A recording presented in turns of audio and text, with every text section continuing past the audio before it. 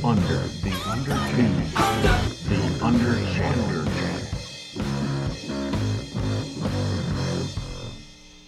Under Channel. How's everybody doing today? This is Robert Under. Welcome to the 12th episode of the Under Channel, the original bullshit podcast. With me, as always, I've got Aaron. How's it going, everybody out there? All along for the ride this week, we got Steve. How's it going? And we got the birthday boy. Birthday boy! Birthday boy! Skrimps is in the house. I like boobies. Is that from his birthday party last from week? his birthday party. Yeah, you caught it. So, I guess let's start with that. What did you do for your birthday? I know you had put up an event. We were out of town, so we didn't have a chance. Yeah, so you missed out. You bitched out. We went to awesome Ready Player One. Okay. Arcade. And played X-Men. I beat Magneto. Nice. So I could leave. That was my goal. How many Who'd you dollars play did you with? did you blow? On my pork I chop. probably only put it like $1 because one token is What character did you beat it with? a lot. I beat it with Storm, Okay. and then I jumped in halfway, and then I I got to play the whole game, so I went back and played the first lots half. of holes in this story Yeah, now. it's not Huh? getting so, It was like a big fish story. I mean, this other guy was playing, and I jumped in at the very end. I got the final hit, if you really think about it. This will never work. Then went to a new dance club venue called Deluxe Flex. They got Nice. custom arcades. I don't know where to start with them. It's like one was called Zug Island. That Yeah. was cool. That's where the Disaster Girls are playing soon. We talked about Nice. them before. Yeah, we've talked on that a little bit. Newer venue that's opened up with some custom arcade. I need to make it out there. I've never. There's a lot of shows I've seen that are going to happen there. Maybe It's the a next couple weeks. basement maybe a couple venue. months. I don't know what it's Really? going to be like, but I know it's going to be loud. Well, this week, guys, we'll start the show off with our local topics. We're going to talk about a little bit about Mayor Mike Duggan suing the state over no-fault insurance. A neighborhood, Woodward and 8 Mile. That's Detroit, right? Woodward and 8 Mile, just south of That is Ferndale. Like the Yeah, it's pinnacle. right there, Wayne State. Is that really where Wayne State is? Yeah. Oh, that's not bad. Well, Ferndale's 9 in Woodward, right? No, Woodward and 8 Mile is just where Detroit starts. Oh, it's like the I'm the sorry, bridge, not yeah. Wayne State. God, I don't know what I'm thinking. Wayne County. Yeah. Yeah. We're going to talk about a neighborhood right there having an issue with a new Asian corned beef restaurant that's interested in opening up. Worried a little bit about the smell. I guess I could see, Are you saying could see something that. against America? Sounds And tasty. finally, we will talk about the Trumbullplex turning 25, the local anarchist collective. Been around 25 years. That's massive. Yeah. So, Classic. we've also got an interview that I did with Jon Diener from formerly of the Swellers, currently of Baggage, putting out a comic called Hope for Flint. That happens September 1st, which will be tomorrow. If you're listening to this tonight, it comes out. We'll also have our Venture Brothers Season 7, Episode 4 recap, as well as our preview for September of the new movies that will come out in theaters. So we'll start off with Mayor Mike Duggan suing the state over no-fault insurance. Aaron, you did a little more research on this than I did, but basically what it comes down to is Michigan specifically, but even then Detroit specifically, has some of the highest auto insurance rates in the country. Yeah, and that's the biggest thing for his lawsuit is if we are forced, like we don't have an option. If you have a car, you do not have an option. You have to have at least no-fault insurance. You have to have it. You can't drive without insurance. So the argument is if we're forced to have it, it should be a fair and affordable price for all citizens, period, across the board. And you shouldn't have these gigantically high fluctuating rates, between this city and this township and that township, let alone, you leave Michigan and you compare it to another state, such as like a New Jersey or something like that, where the rate is almost, not New Jersey specifically, but other places, the rate is almost 4 times as high. So the mayor of Detroit has put this lawsuit together. It's actually going before a federal judge. Okay. So it's actually, another level beyond just a normal lawsuit. He's also got a few citizens that are part of this lawsuit with him to kind of argue the case, to say, hey, look, we're being punished. We drive here in this state. There's something going on. Why are we paying so much? And I get it. High risk factor, Detroit, Flint. There's areas of the state that having a car could Is a be risk. problematic. It's a risk, So insurance companies are going to want to charge more to insure the vehicles and things.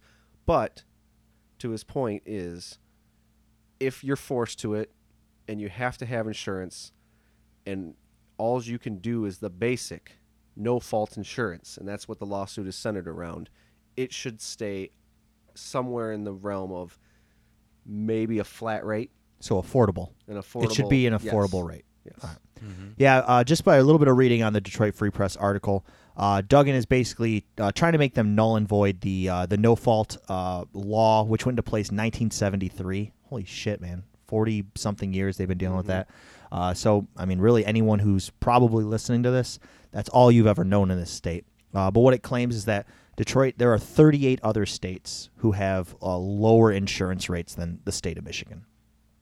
I guess we'll start with, why do you guys think, first off, do you think that the government should be involved in regulating something like these rates? Or do you think it should be reverted back almost to a free market where, hey, if I'm a company, if I'm a local, if I'm an insurer and all my checks are there, right, why shouldn't I be able to offer whatever I'd like? Well, you get to a point where you're gouging. No, I'm not saying I'm going to gouge. I'm saying if I can go in, if I can open up an insurance company or a firm that can deal insurance, why shouldn't I be able to go in and undercut the rates, right? But right now, isn't it basically saying like the way the state is making them hold it, not just that insurance companies are gouging you, but I'm assuming a lot of that's getting kicked back to the state, so they have to keep their prices even higher to meet what the state's asking for as well. Yeah, the state demands you to have unlimited health coverage. That's the issue. Like unlimited dollars towards your health in a severe accident. That's why it's so high, and plus their algorithm of, well, no one in Detroit specifically, a lot of people don't have insurance because of the high prices. So just like reset It needs the to be rates. resetted. Yeah. And people can afford it because they'll be buying it and it'll even out. That's my input. Yeah, I had seen something where I believe they had said like on average it's something like $6,000 like over the course of 5 years. Like Yeah, $6,000 somewhere in over that the course of range. 5 years that somebody's paying just to drive a car. Yeah. In the state legally, I should say. I mean, I'm sure lots of people don't, but Yeah. that seems absurd. I understand. Like, I mean, $6,000 isn't a ton in the long run if you think about like what your medical bills could end up being in the event of a major accident. But it's also in a nationally recognized depressed economy, which we have here. It's not really affordable, right? It's like pushing people past. You want some expendable income for your population to have to go out and put some money into the city. This is a great way to fuel that. What do you think, Steve? I was about to say, yeah, if you can reset it and fix it to where a lot of people can afford it, people will put that money into something else. So would you guys want to see something? I know it's a stupid word. I don't like to say it, but like Obamacare, where there is a like cheaper government subsidized alternative to that, and affordable. Yeah, the Affordable Automotive Act. I have no problem with that. No, I mean if they're forcing you to have it, right? If they're already the forcing state is already you, forcing us. why not? Government state. I feel that's what no-fault insurance started out as. Was the idea is, hey, this way everyone has to have insurance. And it'll bring everything down, and then it's everyone And it has been basically bitching about it ever since. It helped to protect you as the private citizen from getting sued. Oh, okay, that makes sense because you have the insurance to cover it. Yes. Okay. I just don't understand their stats like, well, you live in this zip code, so you're going to get lower rates than the zip code 200 feet away from you. But you don't drive only in your driveway. You're going to all those other cities. Yeah, so it should be some sort of regulation where, hey, across the It should just be a flat Metro rate. Detroit area, why not have a statewide restriction? Hey, for this type of insurance, it's $129 a month, whatever it would be, no matter where you're covered. I don't know. I'll be honest. Like Heather takes care of all the bills, so I don't really know shit. If you guys just said that was really good, I would have been like, yeah, oh yeah, it is really good, right? Great price. Yeah. Great. But I'm just saying, like, why not have like something regular like that? Because you're absolutely right. Hey, people who live in Detroit, they pay more than somebody who lives out in like podunk nowhere, right? But also, people who are in Detroit they deal with a lot other fees that people who live out in podunk nowhere don't, right? So it's like, oh, the people who are already having troubles with money and already being gouged in other ways. Well, let's find another way to layer on some fees on top of them. So it would make everyone safer, because if everyone can afford it, everyone will be covered in some way. If everyone had insurance, it's almost like this plan could actually work. Well, actually, Obamacare is not going to be required after this year. Or like it drops off. The Yeah, Affordable Health you will Care not Act, be, if you do not have it, you will not be No more fee, charged. yeah. penalized. You will Oh, not, okay, that's not great. penalized. I'm glad to hear that. That's such a fucked up thing. It's like forcing someone to have insurance they can't afford, and because of that, you get additional fees. That's damn. If Guess like, what you get at the end of the year? if I've ever wanted to be like, I mean, I'm too lazy to be an anarchist, but like if I ever was going to be an anarchist, it would be over some shit like that, because that's just strong army people. Yeah. It's not right. Or maybe you could just not have it be forced. It's just like, do you want it, yes or no? Yep, have it as a standard, but I also would say understand the repercussions, right? Yeah, if you don't want to have if you don't want to have no fault or this kind of insurance, and you get in a car accident, I don't want to hear you complaining about whatever that entails. Yeah, Because at a certain you need point, to have there's a complete reason to autonomy have over it. this. Absolutely. You need to, they need to 100% have the person say, hey, you understand, if you do not have this, you cannot come back to us after the car crash. And complain. Yep. Yep. So It's hard to even have this conversation right now because I want a Hot Pocket so bad, and it's all I'm thinking about.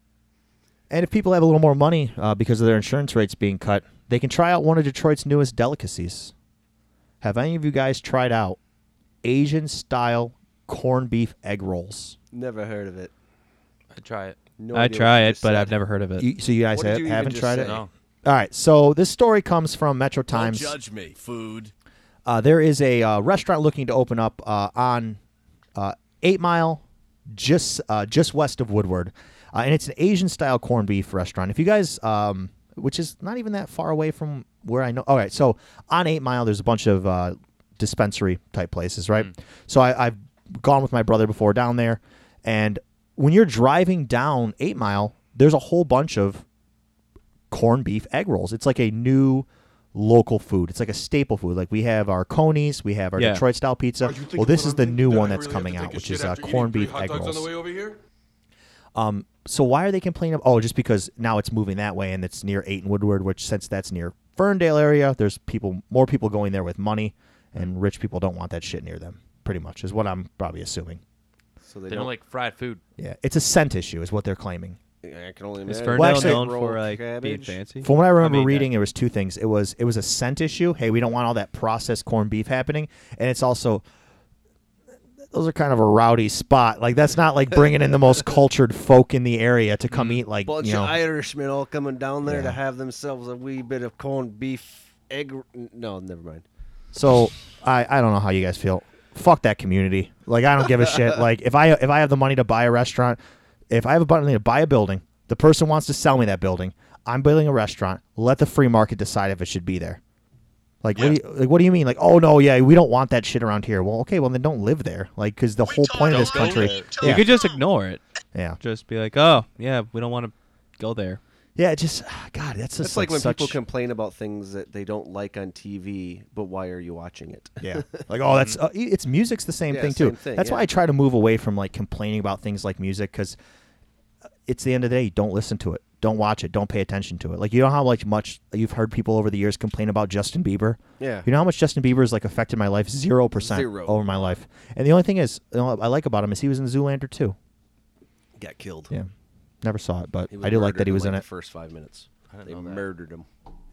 So someone who I would assume supports this restaurant owner. I'm being pretty good at transition. I don't know if you guys know that. The Trumbullplex turned 25 recently. They had a big party for it. If anyone doesn't know, Trumbullplex is an anarchist collective that we have in the city down on Trumbull. I've always known it just as a punk venue. Well, like you know, Against Me. I know the lead singer of Against Me played their Yeah, secret they did show a not secret too show long ago. Not too long ago. That's right. Yeah. We were talking about I that. didn't know. But it's always just been a punk venue. Like, although, Strike Anywhere, No Effects, those bands come through and they'll play the Magic Stick. This was like where the real punks were. Like when the Old Miami, is it Old Miami even still around? Yeah. No, I don't know. Is it? Is it Yeah, still sure. around? Okay, nice. Well, that's like a punk's bar. Well, this was like a punk's venue. Man, It's like who the fuck is as much as the Old Miami was the punk's place, it was still a locally regulated bar. The Trumbullplex was an anarchist collective. Come there. I always heard there were like chickens in the yard. I'll be honest. I've never been to the Trumbullplex. This is kind of an admission. It's like a commune. Yeah, I've never actually been to the Trumbullplex. I've read about it. I've heard about it, but Gotta pop your punk rock venue cherry. yeah, I feel like it's gonna. I don't know how to say this. I feel like it's gonna kind of smell in there, right? I don't want to be mean about it, but it's just You're like assuming You know things, what man. it smells like? It smells like an old cabin. it's like when I see And weed. like leftover And crack. weed. Love leftover crack, right? They're what is that called? Where you like just squatter, like a squatter punk band, right? I just assume that band smells like piss. I just like looking at them. I assume they smell like piss, and I just got to assume that's the same thing there. Was that a squatters thing? Do you know? Were they originally squatters at the Trumbullplex, and they've eventually like Yes, I gained remember it? hearing things Really? about Yeah. that there was a big homeless place. Yeah, that's what I thought too. And it's kind of just like from that despair, they've built this like local gem of a community, which is pretty awesome. You guys have any stories? Have you've been to the Trumbullplex, right? You got I've any actually been there memorable twice. stories? Anything memorable? It's just I never went to a big event show. Just open mic shows, and I always enjoy it because it's real people putting out their real raw art. Oh, yeah. Sit with her. Remember when she made you And jizz I your always pants get to at bring the my own- dance? No. All right. Well, congrats to the guys who run the Trumbullplex. I would love to make it out there sometime soon. If we do, or if I do, I should say. I'm definitely going to talk about it on the show. Thank you guys. We will be back in just a moment with our episode 4 recap from the Venture Brothers. The Under Channel. Follow us on Facebook, Twitter, and Instagram now. Because you are the mighty f***ing Monarch. You're a survivor, just like your namesake. Every spring, these little guys migrate thousands of miles from Mexico to Canada. They average maybe 50 miles a day, but little by little they get there. And in the fall, they pick themselves up and they make the long journey back. The point is, you can do anything you set your mind to, because monarchs never quit. You're right. Thank you, honey bunny. Wish you could have met her when she was alive. She would have liked you. She talks like a boy, but she is a girl. So that sound means it is time for our recap of episode 4 of the Venture Brothers Season 7, The High Cost of Loathing. The episode begins with, if you've just watched the Morphic Trilogy, you have to pretend like you just watched it, right? Because first thing you see, 2 months later. And it flashes to a ship in the middle of the ocean. It's a dream sequence. Yeah, it's a dream sequence, sweet which dream you don't get reveal. It doesn't reveal that right away because what you see is the Monarch's crew, right? With number 2, Yep. right? And they all have super technical, high grade gear. Like, all right, so Tim, I'm not sure how much you. I know we've talked a little bit about it, right? But the biggest running joke is that the Monarch sucks as a supervillain. Yeah. Right. I've seen enough. Where, Yeah. Like I can imagine what is going on in these new episodes. Yeah, but without in this spoiling. in this dream sequence, he's a badass. Like everyone's clicking on high cylinders. They go in, they get they're knocking it out. And at the very end, it's funny. They're actually he's stealing is pomade for his eyebrows. That's what he wants. And then it flashes to him being audited by I don't want fop, goddammit. I'm a Dapper Dan man. That is like his Oh, version nice. of like a mustache. Yeah, he does it too. It is Dapper Dan they use too, which is a great reference. I think it's Handy Dandy or something. Oh, like is that. it? Yeah. It's a rip. And then they flash to what is the Asian guy from the guild? Dr. Z. Dr. Z is giving him an audit, and he's basically, I mean, after all these improvements, you're still kind of substandard as far as we would consider a supervillain. So we're going to keep you as a class I'm being 5. generous. I'm going to say a 5. So what'd you think of the intro? I thought it was great. It was a sweet dream sequence. You get to see the Monarch in like a full glory. That sweet new hive. I know. Then they jump in with all the henchmen, just like you said. I mean, just darting away at everybody. He opens up that hatch, finds what it looks like Venture Tech watches, and then it ends up being like a sticker that says uranium, but it's not. It's hair product. But yeah, which is so strange. It was a dream though. So for him, and he was having a problem. You could tell he was having the problem because when he comes out of the dream, his eyebrows are just messed up. God, What's actually knocked him a couple points because that's not villainous enough. Yeah. What? Caring about his eyebrows? Yeah. Yeah. You got to be Wild Man. You got to be Eugene Levy on those eyebrows. Makes a difference. I always think of like badass like villains are like twirling their stash though. But one thing that was cool about it was you got to see his ultimate like costume that he has, like his dream of like if everything could happen, this is what I would be. Yes. And it really was badass. Yeah. It made me hope like at some point, I don't know how far ahead they have planned for the Venture Bros, but give me a season where that's the Monarch they have to deal with. He's tried to use that suit before. He actually has that suit. Oh, really? Yeah. I can't remember the paraplane something. I can't remember exactly what it's called, but it's just a disaster. It just goes haywire on him. He's throwing up all over the place. He's spinning around in the sky. Yeah. So it ends with Dr. Z giving him a rank 5, which is, I don't know what the Monarch, do you know what the Monarch was initially I think ranked? he was a 4. That's what we find out in the why there's a system speech that he gives. So he guess who was riding the train? He goes a 5 after everything I've done, and this new hive that I put in place, I'm only a 5, and they poke it and it's inflatable. Like he had rented a giant inflatable hive just so he could have a higher ranking. And that's something you have to do, man. It flashes over to what was the preview from last week, which is Brock dropping Dean off at college. That was a pretty cool little spot. Yeah. Comes ripping in there in Adrian's car, just donutting around the commons. Did you, as soon as they showed Serena, and I knew that they were going to work that angle, like as soon as I was like, why are they making it known that Wide Will's daughter's going to this school? Oh, it's going to have to be something where there's going to be a little bit of a romance. Oh, between her and Dean, yeah. Because they had never made a reference to that before of them going to the same school, right? Yeah. So it was just such a random thing that, like, Brock, like, whips in, right? He does a huge, like, wipeout spin, and then it's like, oh, hi, Serena. Like, the main villain, or a villain's daughter is just, like, walking by. So it's, yeah, I don't know. I thought that was a little ham-fisted, but whatever. I can give them the credit. It plays out. No, that they're totally gonna. That's foreshadowing something like between the Dean and Serena. I'm surprised they haven't done that cliche thing yet. Yeah, they haven't had a chance because the Venture Brothers have been classic dorks the entire time. Never touched a finger on a girl. Well, Hank, we're going to have to give Hank some credit. Hank got laid. He was a rock star, right? Yeah, a couple seasons. No, it wasn't because of the rock star thing, but a couple seasons ago when we were finding out who Dermot was. Yeah, his other half brother. Yep. He got with Dermot's mom. Oh, I didn't know that. Yeah. Okay. So Dean's getting dropped off at school. Really funny scene. Brock's talking to him, and basically, I'm so happy to finally be in school where I don't have to deal with any of this super science anymore, and I'm just really excited to explore art and just find out a lot about myself. And Brock's like, your dad signed you up for like a shitload of science classes. He's just like super bummed out, which is funny because he's emo Dean nowadays. Yep. And what I like too, now that Dean is off to school, Hank is taking over the Venture Patty. He takes his room and everything, and he's sorting everything out, and he puts 2 boxes up, and I caught him. I read them. It says one is dork supplies, and the other is virginity sweaters. Yeah, I saw that. Yep. Was it his sweater vest? Yeah. So, Steve, I wanted to ask you. So those are the 2 main storylines we have going on right now, right? Okay. There's the Hank with Wide Will's daughter. Now they're kind of bringing Dean into that foil, and then you've got the Monarch trying to earn back his right to arch Dr. Venture. Okay. As somebody who's just getting to the show this year, which of those 2 storylines are you most interested in?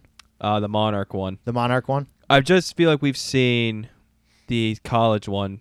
Like it's going to be a love triangle probably in a couple episodes. So I just like to, I just want to see the Monarch just completely mess up over and over again, just trying to get to that, try to get the higher ranks. Easily the most lovable character, I think. Yeah, I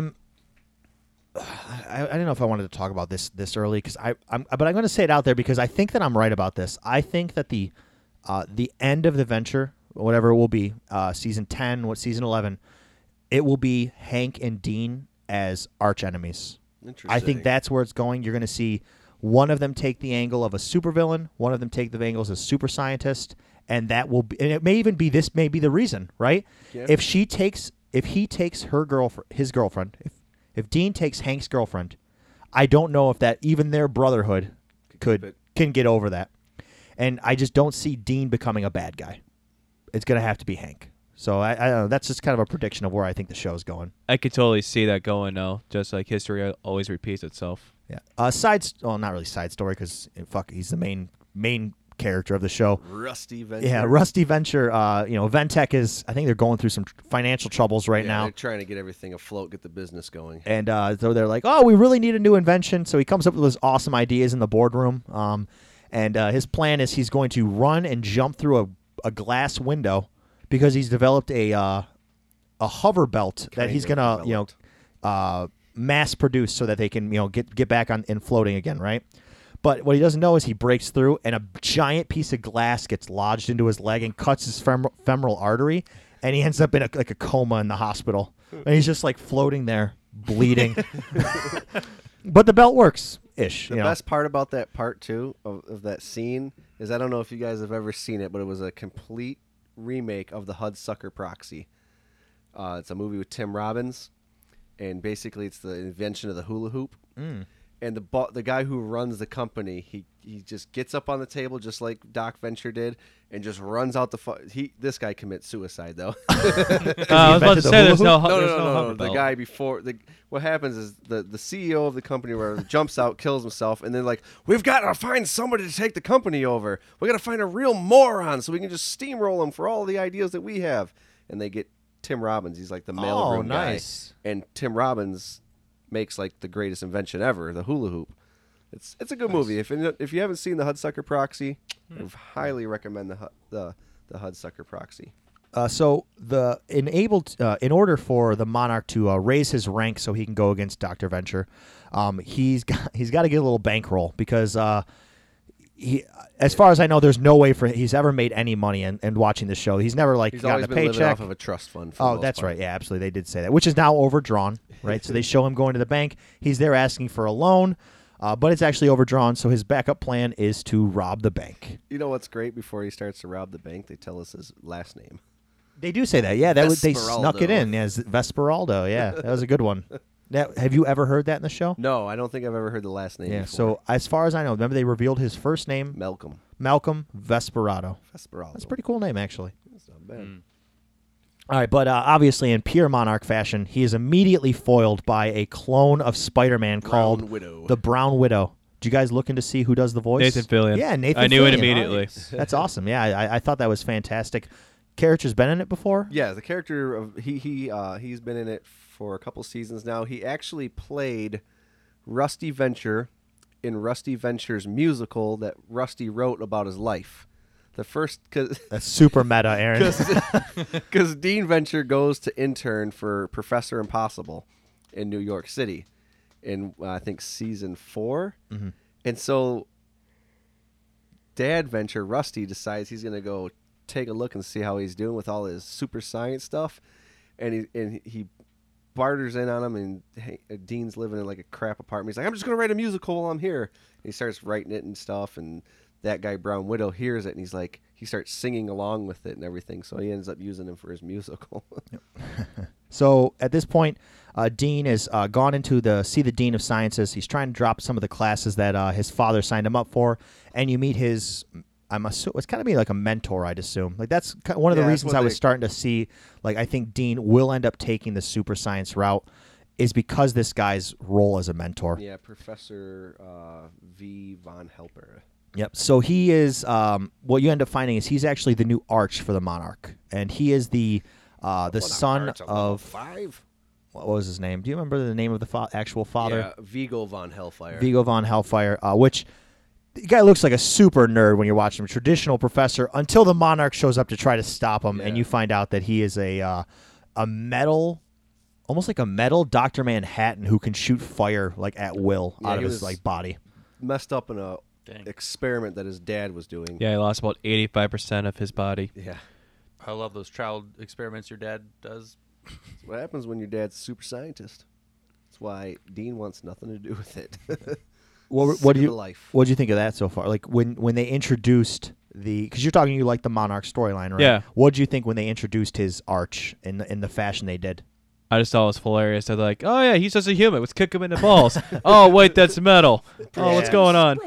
They were so dramatic the way they like burst into the room, like they were really gonna kick some ass. Yeah. And then he goes to hit him, and he's like ding, and you realize that he's just got an entire metal body. That's where the Dean and the Serena cross. Yeah, that's where you start thinking yep. about it. Yep. And then Serena's like, God, you guys are embarrassment. You're like a -3. He really did rip on the Monarch. Yeah, because she's like, I grew up with 9s around my house, and it's like you guys are like -3. That was good. I didn't react to it like I hope they did. Like she said it, they could have reacted to it a little bit. Oh, they probably heard it all before. Is the school he goes to like a school where It's a regular college.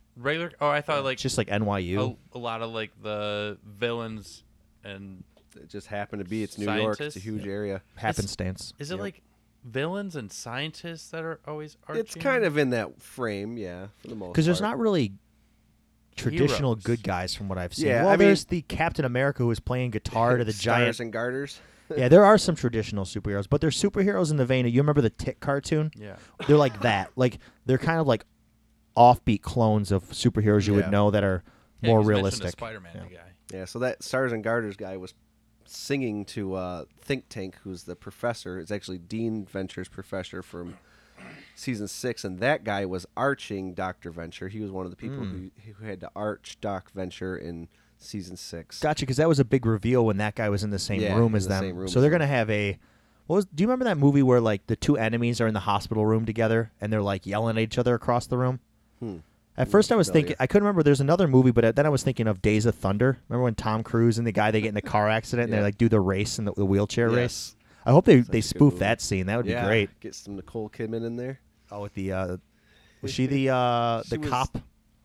The stripper cop that they hire? I need to find out. I gotta watch Days of Thunder. It's a great again. movie. I also noticed that Dean also wrote a check to Monarch for $1 million. It's like, all Solve right, just the please problem. get out of my life. Get out I of don't my want life. this. Yeah, that was a fantastic, good plot because another part, they're trying to build this wedge between the two brothers, right? And that what Dr. Venture said is, hey, I will bankroll you if you go to school. Clown school does not count. You know, he wanted to go to clown school. Clown school doesn't count. So if you don't want to do that, you have to get a job. Get out there and get a job. He's a super scientist, so he's got millions and millions of dollars. So that's kind of how they end the episode is Dean basically pulls out his checkbooks and says, what do I have to give you to just get the fuck out of my life? Yep. And ends up being $1 million. He's like, oh, really? I didn't really think you would accept it. But the Monarch really needs money so he can start arching Dr. Venture. Yep. And Serena ends up kind of impressed that he took it in kind of a adult way. And Yeah, she kissed him on the cheek, and then he got a boner. Throw money at my problems. Yeah, that's baby. a big one. Yeah, I like that. That way he his reaction to having an erection. He kind of knew. He's like, oh, crap, I like her. Yep. And then at the end of it, we close the episode off with the Monarch receiving a gift from Dr. Z. Aaron, you want to let everyone know what it was? Oh, yeah. You know what it was. Well, I don't want pop, goddammit. It was a nice I'm a Dapper Dan man. can of pomade. Yep. As For his indicating, eyebrows. congrats on your job. I don't understand how it was a good thing that he got paid off. I really didn't understand like what he had done that was so he made $1 million. good. He's got to pay guild dues. So, I mean, He imagine a percentage of what he didn't does. really make $1 million.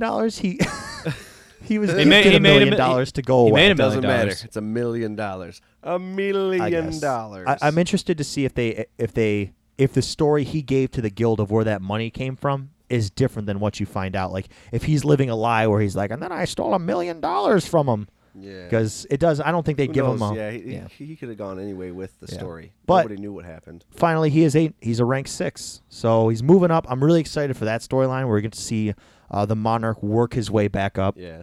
To you think by the end of 7, are him and Venture rivals again? You want to make a prediction on that, or you think they're going to carry it over? Because you know they're going to end up having to play their brothers. Yeah. They're going to have to play that part of the storyline.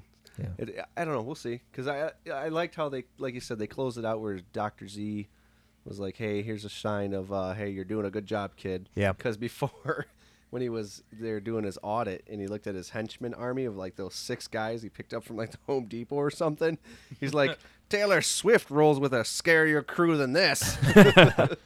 Yeah, after disappointing me with last week's episode, the end of the Morphic Trilogy, they did a really good job of opening the season back up to me. I thought this was a great start. This was actually the first episode I truly enjoyed from start to finish. Yeah, it reminded me when Aaron said last week where it's like, the Morphic Trilogy really felt more like of a cap-off to Season 6 than a start to Season 7.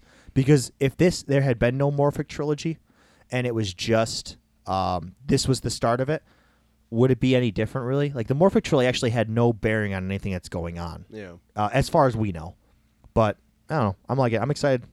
Excited for Episode 5 next week. Yeah, they left a couple of things in that episode to kind of wonder about, because Hank opens up his Airbnb. Yep. And then... with the Germans? Yeah, with the Germans. Willkommen. And then, but Sergeant Hatred and Brock going after him because they forgot didn't about know that, anybody yeah. was there, and you just hear them guns a-blazing and stuff. So I'm like, I wonder what they don't always play off storylines and make things happen, but... They're dead. But Brock is such an important character to not actually have a storyline going 4 episodes into the season. It's true. Technically. Like, really, what is Brock's doing right now? Yeah, he's ripping on it because when they go to visit Doc Venture in the hospital, and he's like, what are you supposed to be doing? He's like, I'm his bodyguard. I'm supposed to stay by his side. Where were you then? I was taking Dean to school. Yeah. He's like, what about you? He's like, well, I'm the security guard. Yeah. What are you guarding? And he just flashed a helper freaking out with a gun in the lobby. In the lobby, holding everyone up. And then Brock's like, I ain't bodyguard. You just gave him so much morphine or just knocked him right out. Oh, yeah, because he's like, he wants him to hang out with him. He's like, oh, no, just give this guy drugs so I'd never have to deal with him. Yeah, they did some nice stuff. Another one that I liked, too, in that episode that was pretty funny was when he first drops off Dean and he goes into his dorm room, and you see the naked brown widow, like, playing with, like, his spider web pustule on his back. Okay, all right. Is that what that was going on? Yeah. Oh, see, I had no idea he was the Brown Widow. Yeah, that's the Brown Widow, yeah. It's just his roommate? Yeah. Interesting. I assumed it was like an adult, like, he is an adult. superhero. I don't know. I had no idea. Yeah. Okay, that's cool. That's an interesting foil. They got a lot of neat little things going on. I just like that Brock's like, were you fucking that? Do you think that the one class that Dean is keeping was referenced was botany? Botany. Do you think that's going to play at all, or do you think that was just kind of a throwaway? Like, is he going to become a... No, it's a throwaway. I think it's a throwaway in the end. I don't think it's going to turn into anything else. Anything last to say about this episode, guys? No, just looking forward to next week. Yeah, me too. See you guys next week. The Underchannel, subterranean entertainment. Time to unplug and sink in.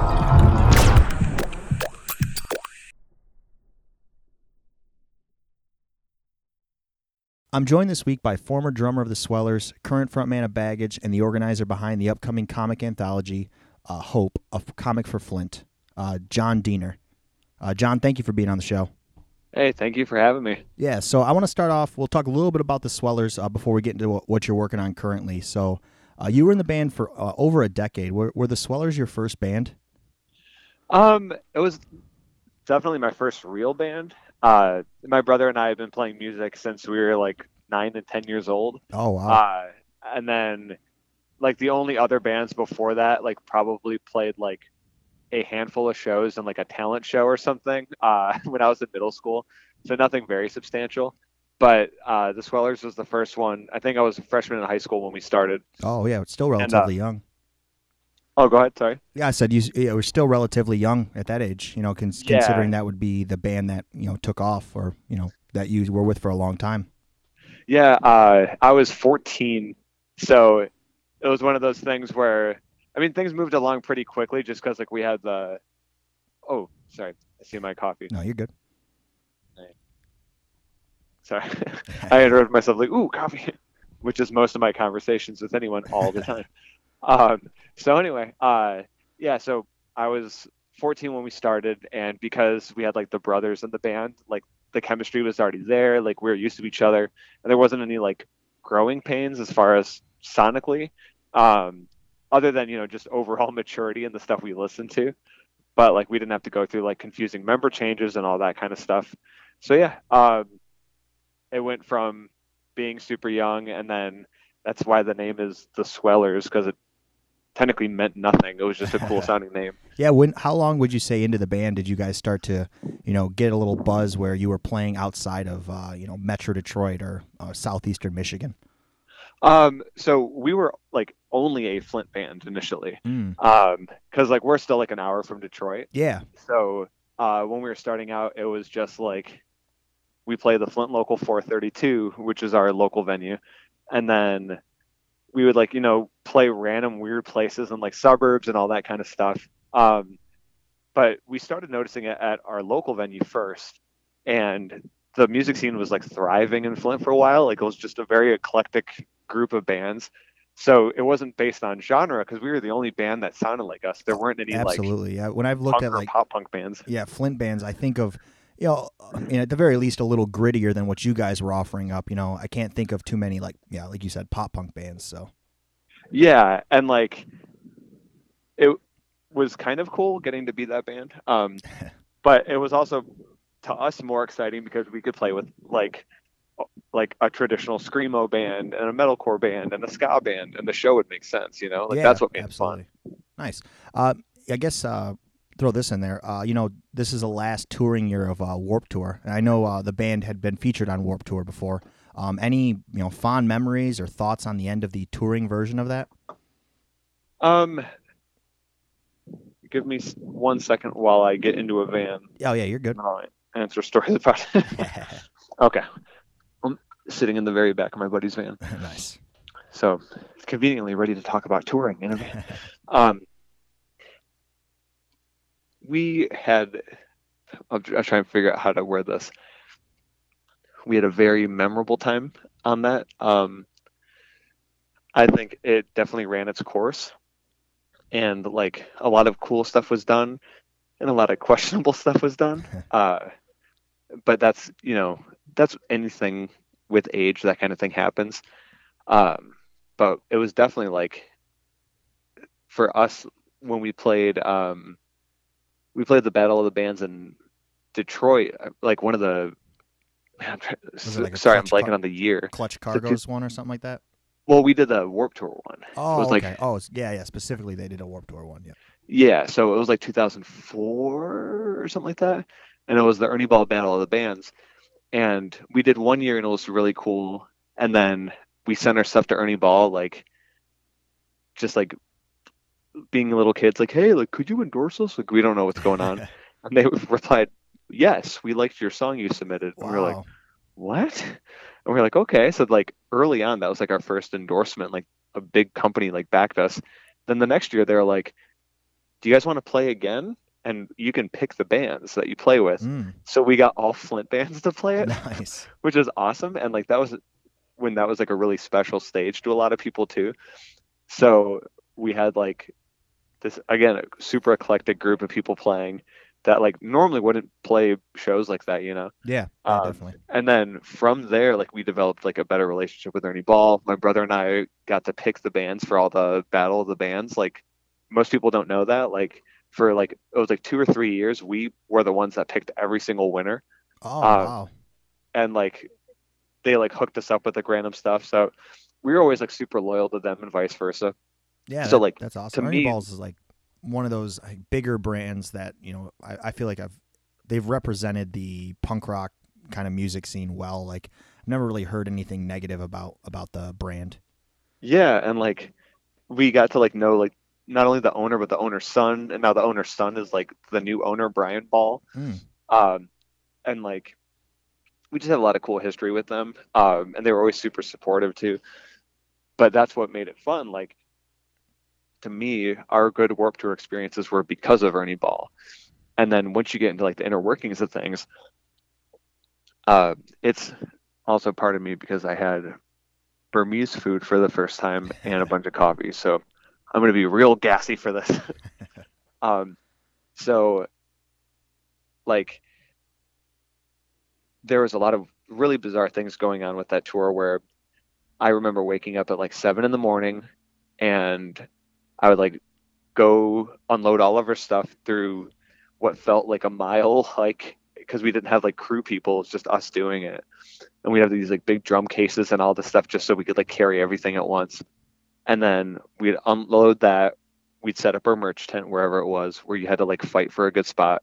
Then you got the schedule, which you all had to like grab as fast as you can so you could start posting the promotion, like the time for everything, because it changed every single day. That is just such the most bizarre part of Warped Tour is like like not only big bands playing super early, like why are you watching bands on major labels play at 12:30 in the afternoon, and then you've got smaller bands which they should then you're gonna have them lined up against bands they really shouldn't be playing against, because then you're gonna you're hurting bands with less potential for their new audiences. Yeah, and like we had some weird like the idea of it is cool, but it's like definitely like more harmful to a lot of bands. Yeah. So a big one for us was and this is like I don't remember if it was the last year we did it or like the second year or something like that. Like, and this is as like doing like the full tour and everything. We had 2 days in Pomona, California. We were so excited. We're like, this is going to be amazing.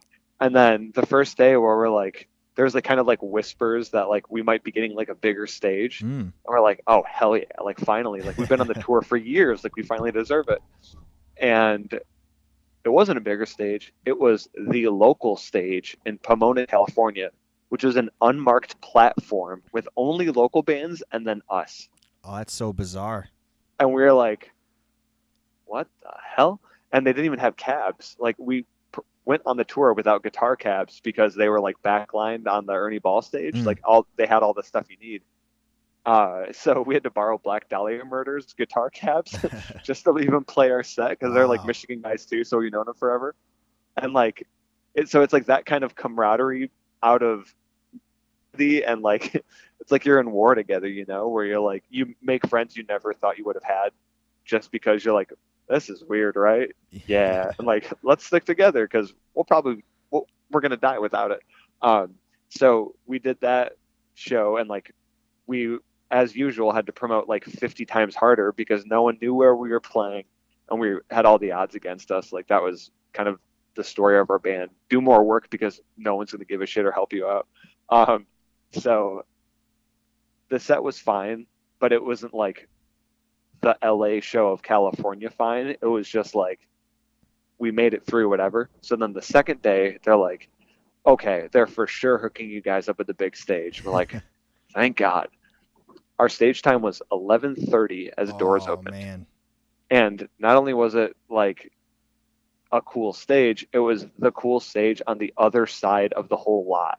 So the door would open, one kid would run because they'd hear music, which is us. We'd be the very first band playing.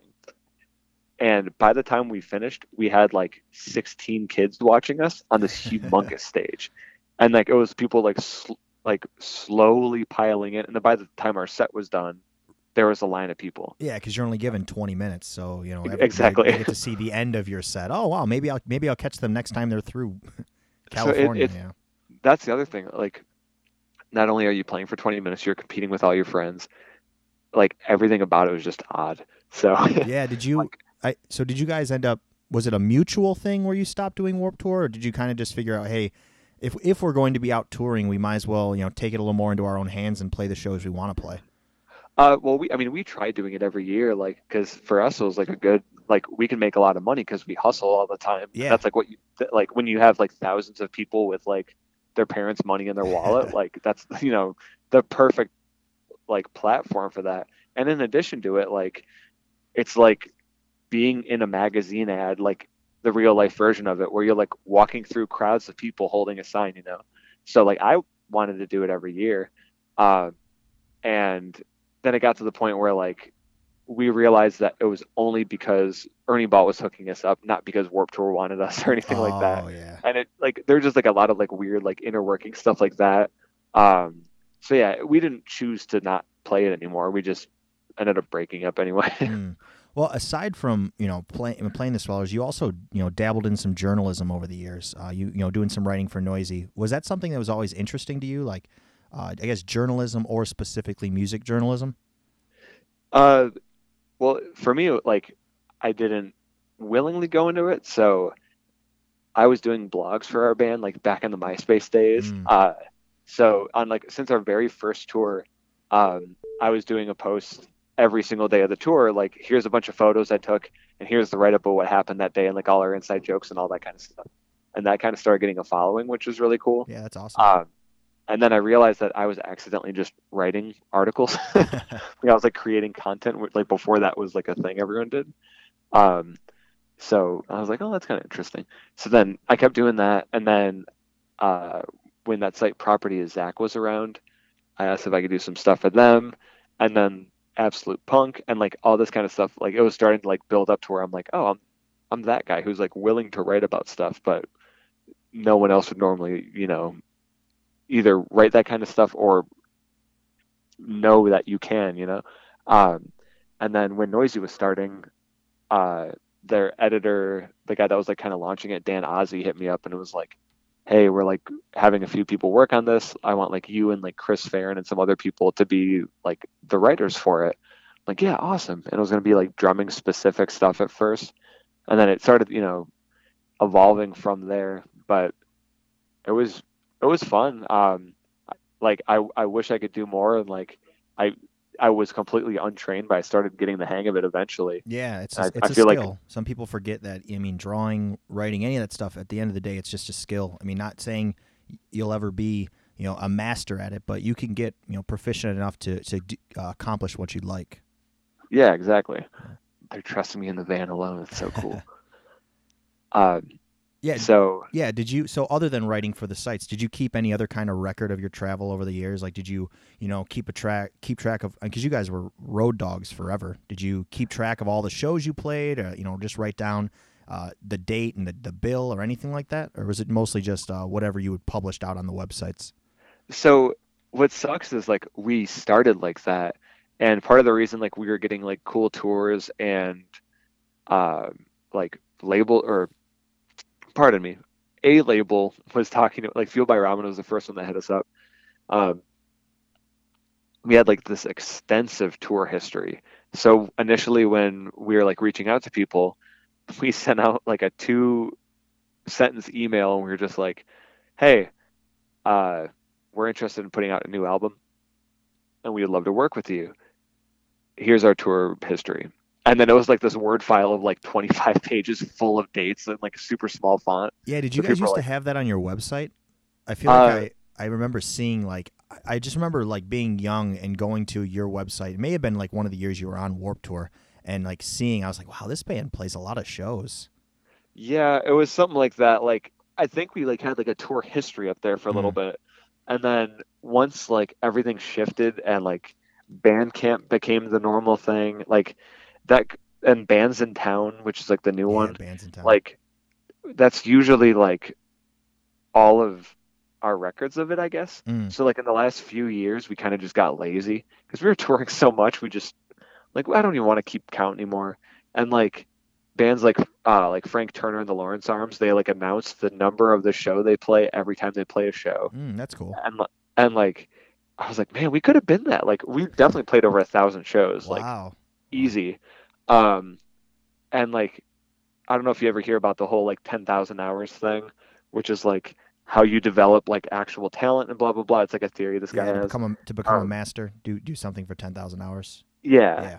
And like they talk about how like the Beatles did that and that kind of stuff. Like our band like kind of did that on accident. Like we weren't trying to do that. So we were just so used to like, well, we're going to leave 10 months out of the year. So, you know, we can't really have real jobs. And should we have band practice? We're like, no, like the first day will be our band practice, you know? Yeah. So like it got to the point where like we weren't even meeting up to have practice. We just toured so much we didn't have to, you know? Oh, that's all. I mean, life as a professional musician, right? I mean, that's kind of the whole thing. It's most people don't practice their job, you know? So yeah. We always think of music as so much of a craft. You forget that, you know, a lot of times it's, you know, putting your hard hat on and going to work. So yeah. And like I guess in retrospect, you know, we all talk about it still, like there are a lot of things that we wish we didn't take for granted because like we'd be in like these really cool places or these cool towns or whatever. But like when it gets to a certain point, you're just like, dude, I haven't eaten in so long. Like so bummed out, and like we're in the middle of this weird town that's like a warehouse district and there's nowhere to go. And it was always like that kind of stuff. And like I just remember, you know, being all bummed out about that kind of thing because like to the point where like we were in Europe so much that like it was like, you want to go wander around? And be like, no, I'm good, man. Like, really? Or like, yeah, I'm just tired, dude. And then like now like going out with bands like No Trigger, like they do a lot of international stuff and I'll fill in for them. And we'll go for like a walk every day. Like it's like the event of the day because all of us aren't like constantly touring. And now we appreciate all the stuff we missed out on. So like the singer will like pull up like all the points of interest and he's like, we doing this? We're like, yep. And then all of us just like follow him wherever. But like that's like, it's kind of nice seeing that like back and forth where it's like, I remember being the bitter, well, I'm still kind of like the bitter jaded dude, but like when I was on the road doing it and not appreciating it versus being bitter jaded because I'm not doing it. And then when you get to, you experience it so much more. Yeah, definitely. It's such a thing that most people will never get an opportunity to. It's like you don't want to look back and be like, wow, I really wasted like something that somebody would give their life to go out and travel the world and like do something they love. So I'm glad to hear that you guys are, you know, really kicking ass now when you're out there. Yeah, we're trying. Nice. So what, I guess, share the details on the end of the Swellers, like what kind of, you know, caused the band to, you know, end? It was one of those things where like all of us just kind of felt like an awkwardness happening to where like people wanted to tour less and less. People were starting families. People were moving. Like the shows were fine, but we stopped getting big tours. We were having to be the headliners of the tour, but we ourselves didn't draw that much. So then in addition to all that, like trying to even find cool opening bands for us was hard because they were taking all the cooler tours. So like we couldn't even get cool openers, let alone get on bigger tours. So like that kind of stuff started happening and like we all just felt like, well, our time's done. Like we had a few really rad years and then like a bunch of stuff around that. And like we had a bunch of like troubles with our manager at the time. And like that was a whole weird one for us. Like it was no one's specific fault. But a big part of it was just like a lot of miscommunication, a lot of situations that could have been handled differently. And I feel like we would have been in a totally different place. But like when you're in it and you're like hungry for more and all that kind of stuff, like the second you hit like a major roadblock, which I kind of felt like when the album that The Best I Ever Had was on, it's called Good For Me. To us, we were like, oh my God, here's our like arena rock moment. Like this is going to be so awesome. And then it was fine. And then it was super hard to like get cool tours. And we're like, what's going on? Like, this is weird. And then like the label was hiring or like getting all these like huge bands and we were kind of just like the other band. So like through like our management and all these other people that like told us about it, we were like, well, we should probably get off the label, I guess. Like they're not going to miss us, but like, you know, I don't know if it'll be a mutually beneficial thing or what. So we did. And then that's where stuff got really weird because like they were super cool letting us go. But what we didn't know is instead of getting to like shop to a bunch of other labels, there was like specific ones that were being targeted for us. And we didn't know that was happening. Like a lot of conflict of interest kind of stuff going on. So that kind of just like killed the momentum of our band. So a lot of the like underdog stuff started coming back where we were like, yo, like we got this cool opportunity and then we wanted to leave it. And then in addition to that, like all of us are just, to quote Danny Glover, getting too old for this shit. And we were just getting like exhausted and constantly going out and doing all this stuff. It was harder to get to do that stuff because no one like wanted to really support our band. So then finally we were just like, it is what it is. Like people were less excited about taking tours every single time. And I'm like dying for it because I had to get a job at Guitar Center and like, you know, do what I can to like make touring part-time work rather than touring full-time. And then like that was a huge humbling thing for me too, where I was like, oh, this is what literally everyone in the world feels like. Like I was lucky to have been able to tour nonstop, you know? So, yeah, did you ever like feel like it was almost a stereotype, like, oh, traveling musician into, Guitar Center? Like it just felt like. let me add one on there. Yeah. I was in a cover band for a little bit too. Like it was one of the most depressing moments where I'm the drummer who literally was like traveling the world and then having like weird like dads talk down to me that I didn't know anything about drums. And then I remember like the moment that like any of my ego just completely disappeared. I was at it was a house show in Flint, and this kid was like, "Hey, I know you." I'm like, "Oh, cool." He's like, "Yeah, you sold my stepdad a cowbell." And I was like, "Oh my God, it's over." Oh, that's brutal. Yeah. But it's one of those things where it's like, not that I'm like punishing myself, but I feel like I needed to experience real life so bad because I had so many things easy. And like I definitely worked for the things, but like getting to see like what a retail job is like, what service industry is like, which I'm doing now, like doing coffee stuff, like a lot of it's miserable and people have a very different opinion on others because they have to serve the general public, you know?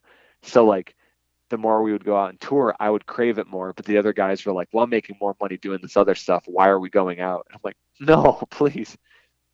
Yeah. Well, since you guys, I see you broke up in 2015. Have you guys done anything since, or have there been murmurs about, maybe doing some reunion shows? Have you guys thought about any of that stuff? The only other thing we did was we put a song on the Not Safe to Drink compilation I put out. So it was like a posthumous song that like Nick pretty much wrote most of, and then was just like, you want to just record this and just, at least it's for charity. So here's this, like, it was like a 6 or 8 minute song or something. I'm like, yeah, sure. And like that came out and like, definitely helped their compilation and stuff like that. But other than that, like not really any real talks or anything. Like, I talked on a different podcast about it, how there's always the expectations of, oh, like the 10-year anniversary of Ups and Downsizing is coming out. Like, that'd be amazing, blah, blah, blah, blah, blah. But like the amazing timing of that happening is when 4 of these bands that we used to tour with are all getting back together. I can't say a few of the names, but it's like we would just get buried again like we were back in the day. Like we were always the other band. We were never like the cool band. And it would be great to one day be like, hey, I really miss you. Like, I can't wait for you to come back. But like, we'll see tweets all the time where it's like, oh man, I wish these 15 bands would come back. And then we'd be like second to last. Oh. I'm like, dude, that's like, that is our band in a nutshell. Like, we were always like just the other band that people remembered. So like, if we did it, I don't want to half-ass it, Yeah, like, absolutely.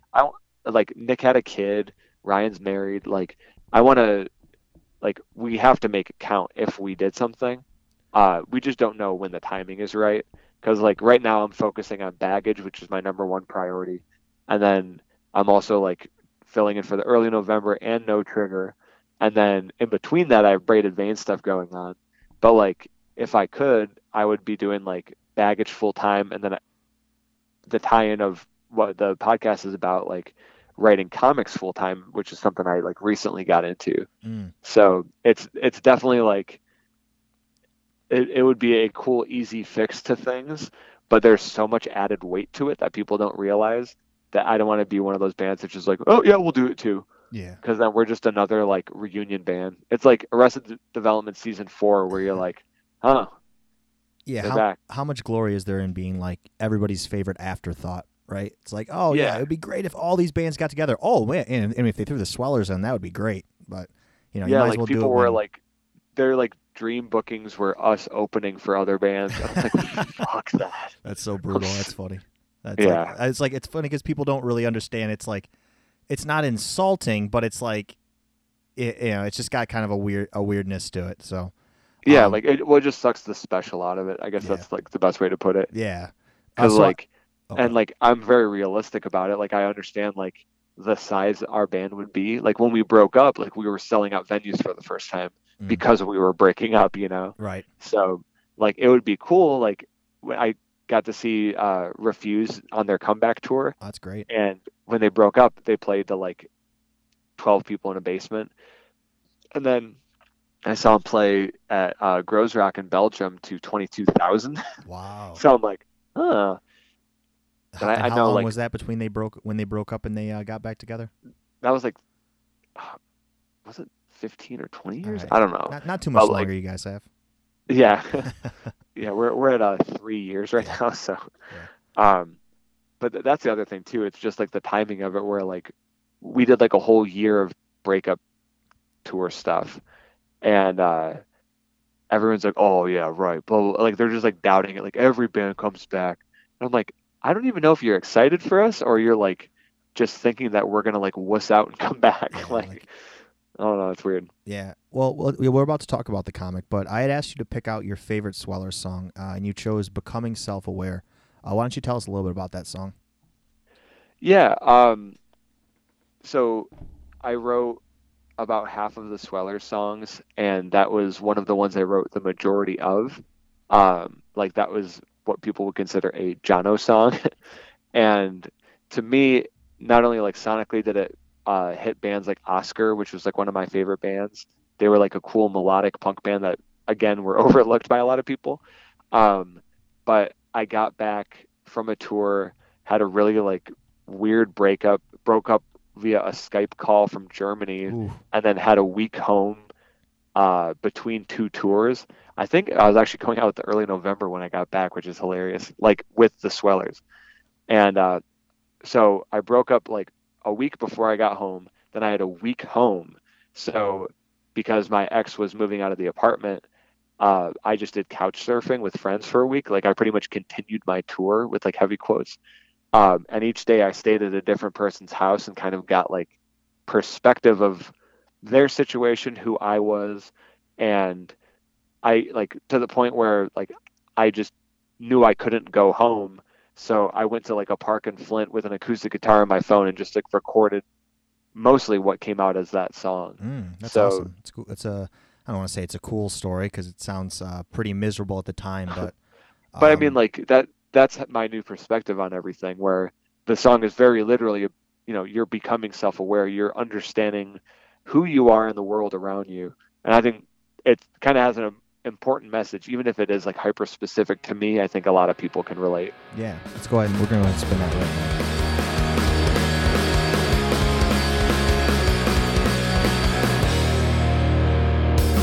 I can see through this transparency, but I guess I've been wrong about everything. So should I lie or tell myself down to feel okay, or do I float it in a while?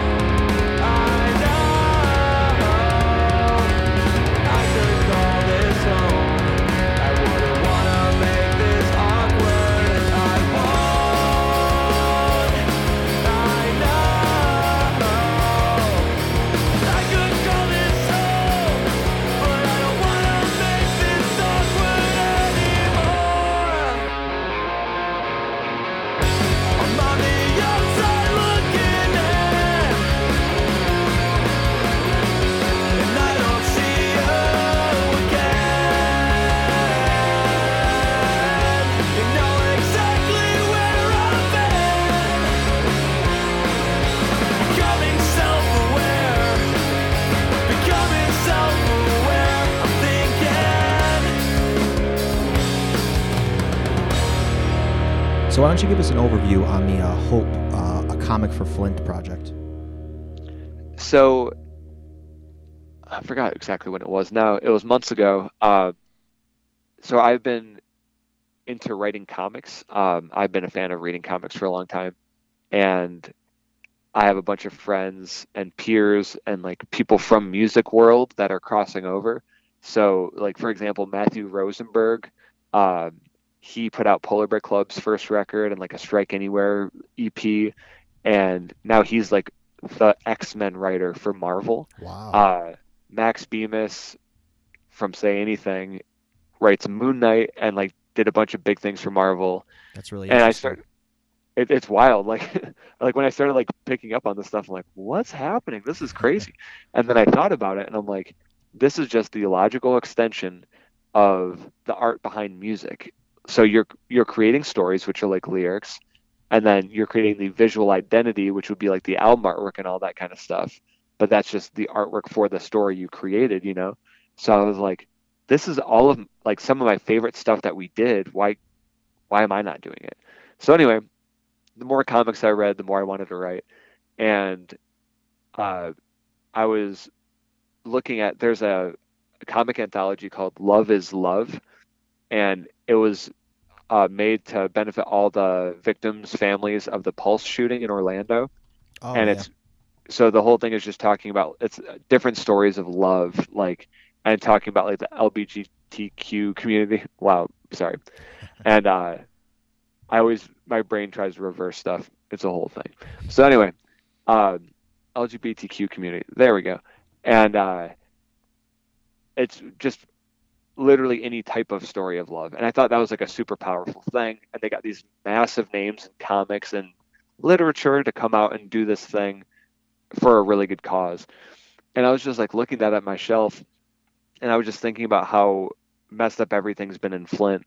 And then I started thinking about all of my creative friends that were kind of in the same position as me, where we're in like weird dead end jobs and we're kind of just bummed out, and we all wish that we could like complete something, but we don't have time or money or whatever. So I started like trying to put two and two together, and I was like, okay, well, I always like charity stuff, and I've been trying to find a new charity thing. I love comics. I want to write a comic and like get one completed.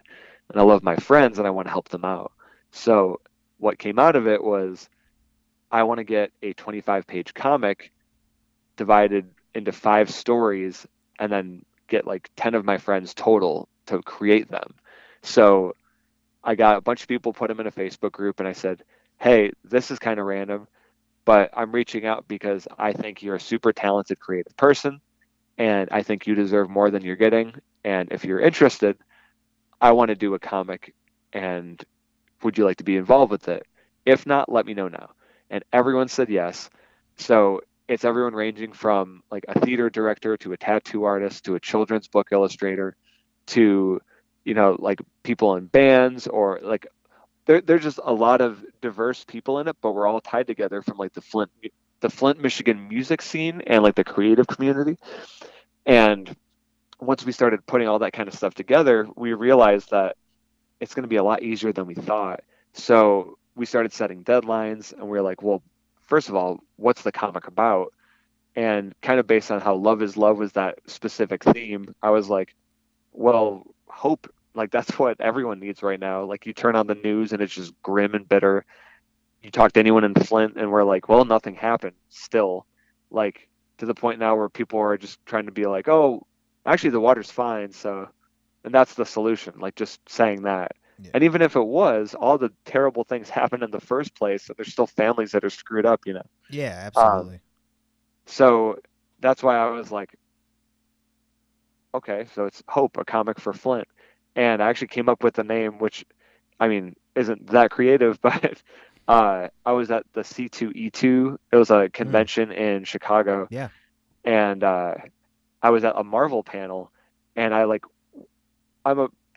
public speaking, but for some reason I was just like super nervous, and I wanted to like talk about what we were doing and then ask a question in regards to it. And that's what I said, like, I'm working on a Flint charity comic called Hope, a comic for Flint, blah, blah, blah. And the second I said it out loud, I'm like, oh, hell yeah, this is real. and like all these like big people got to hear it in person. And then I was like, I think we got something here. Yeah. So we started like seeing all the scripts coming from people. And then the second we started seeing artwork, we were like, oh man, this is legit as hell. And yeah, it was months and months of hard work, like organizing stuff, pairing people off, editing stuff, whatever, and like even like formatting the comic itself. But we ended up with, once we even got advertisements for it too from like local businesses and bands that helped pay for the printing of it, we got a 32-page comic. Nice. And then I know I've saw on your Facebook that the proceeds from the comic are going towards a organization called the Compass. What are they? What do they deal with?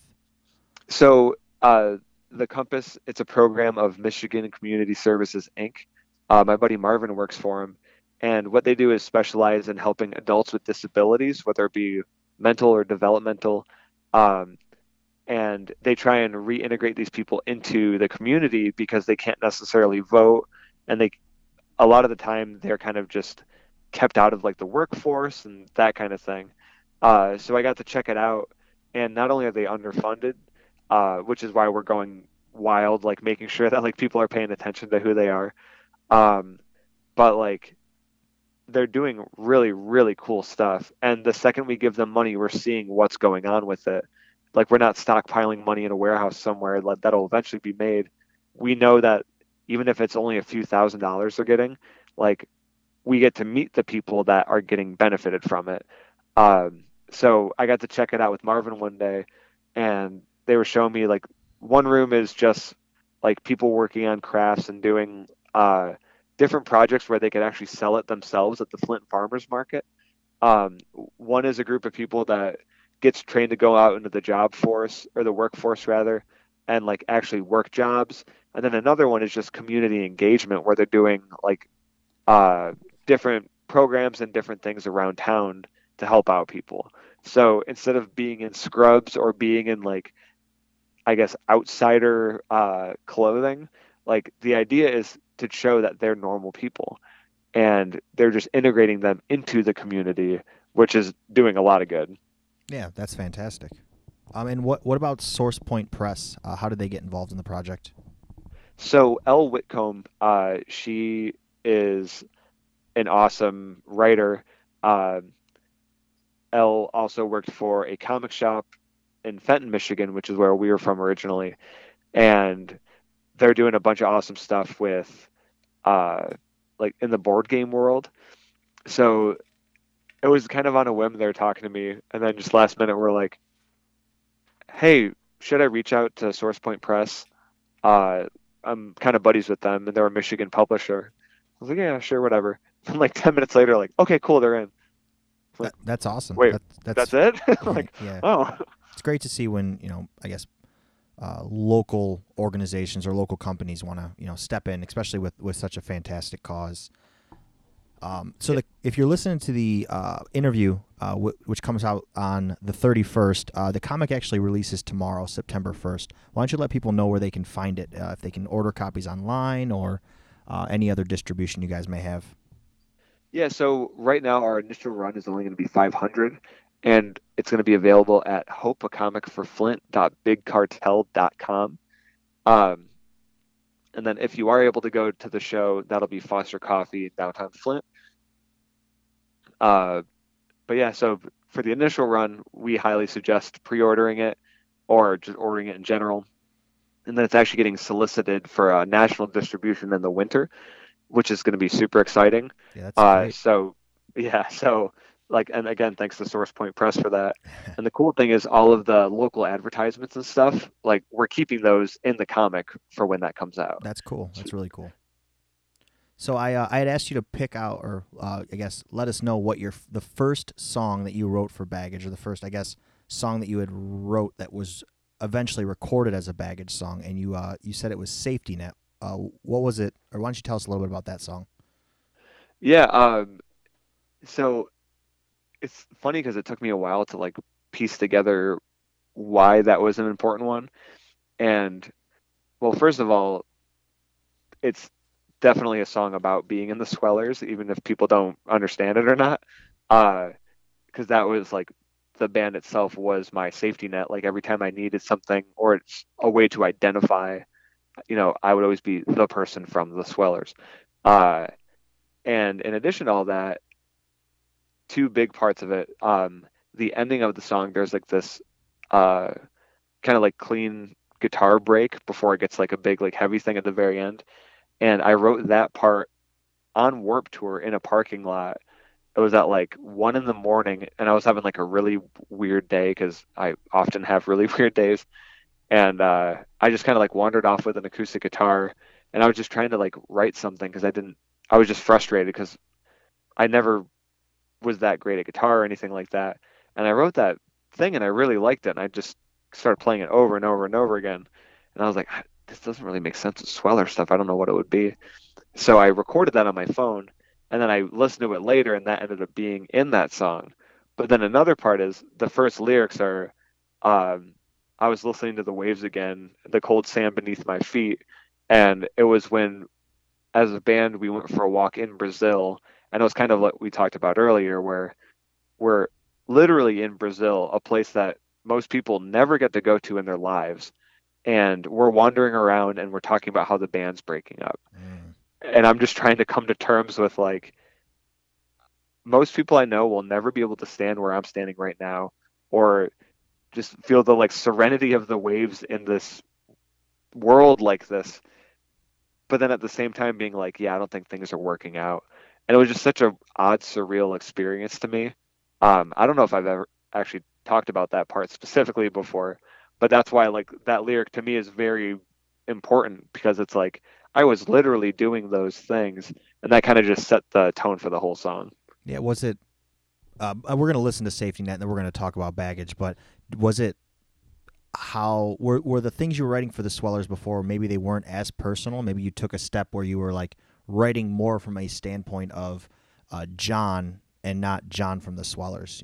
Maybe that was the change. I was always definitely writing very personal stuff for the Swellers. But I think this one was more of that, like, oh my God, here comes the next chapter, And that's when that moment was like a pinnacle life moment that I'll probably never forget, just because it was such a conflict of good and shitty at the same time. All right. Well, it's been Safety Net. We'll be back in just a second. I've been listening to the waves again.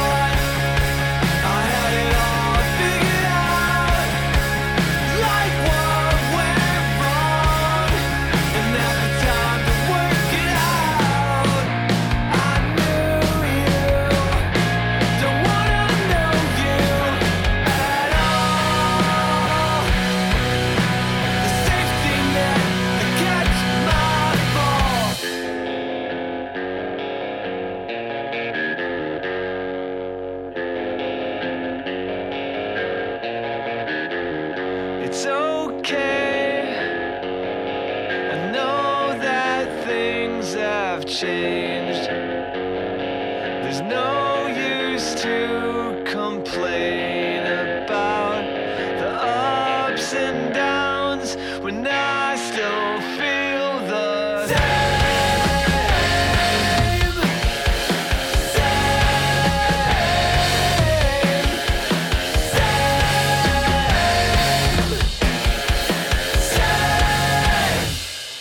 So I saw you mention online that the band was working on a full length. How is that going?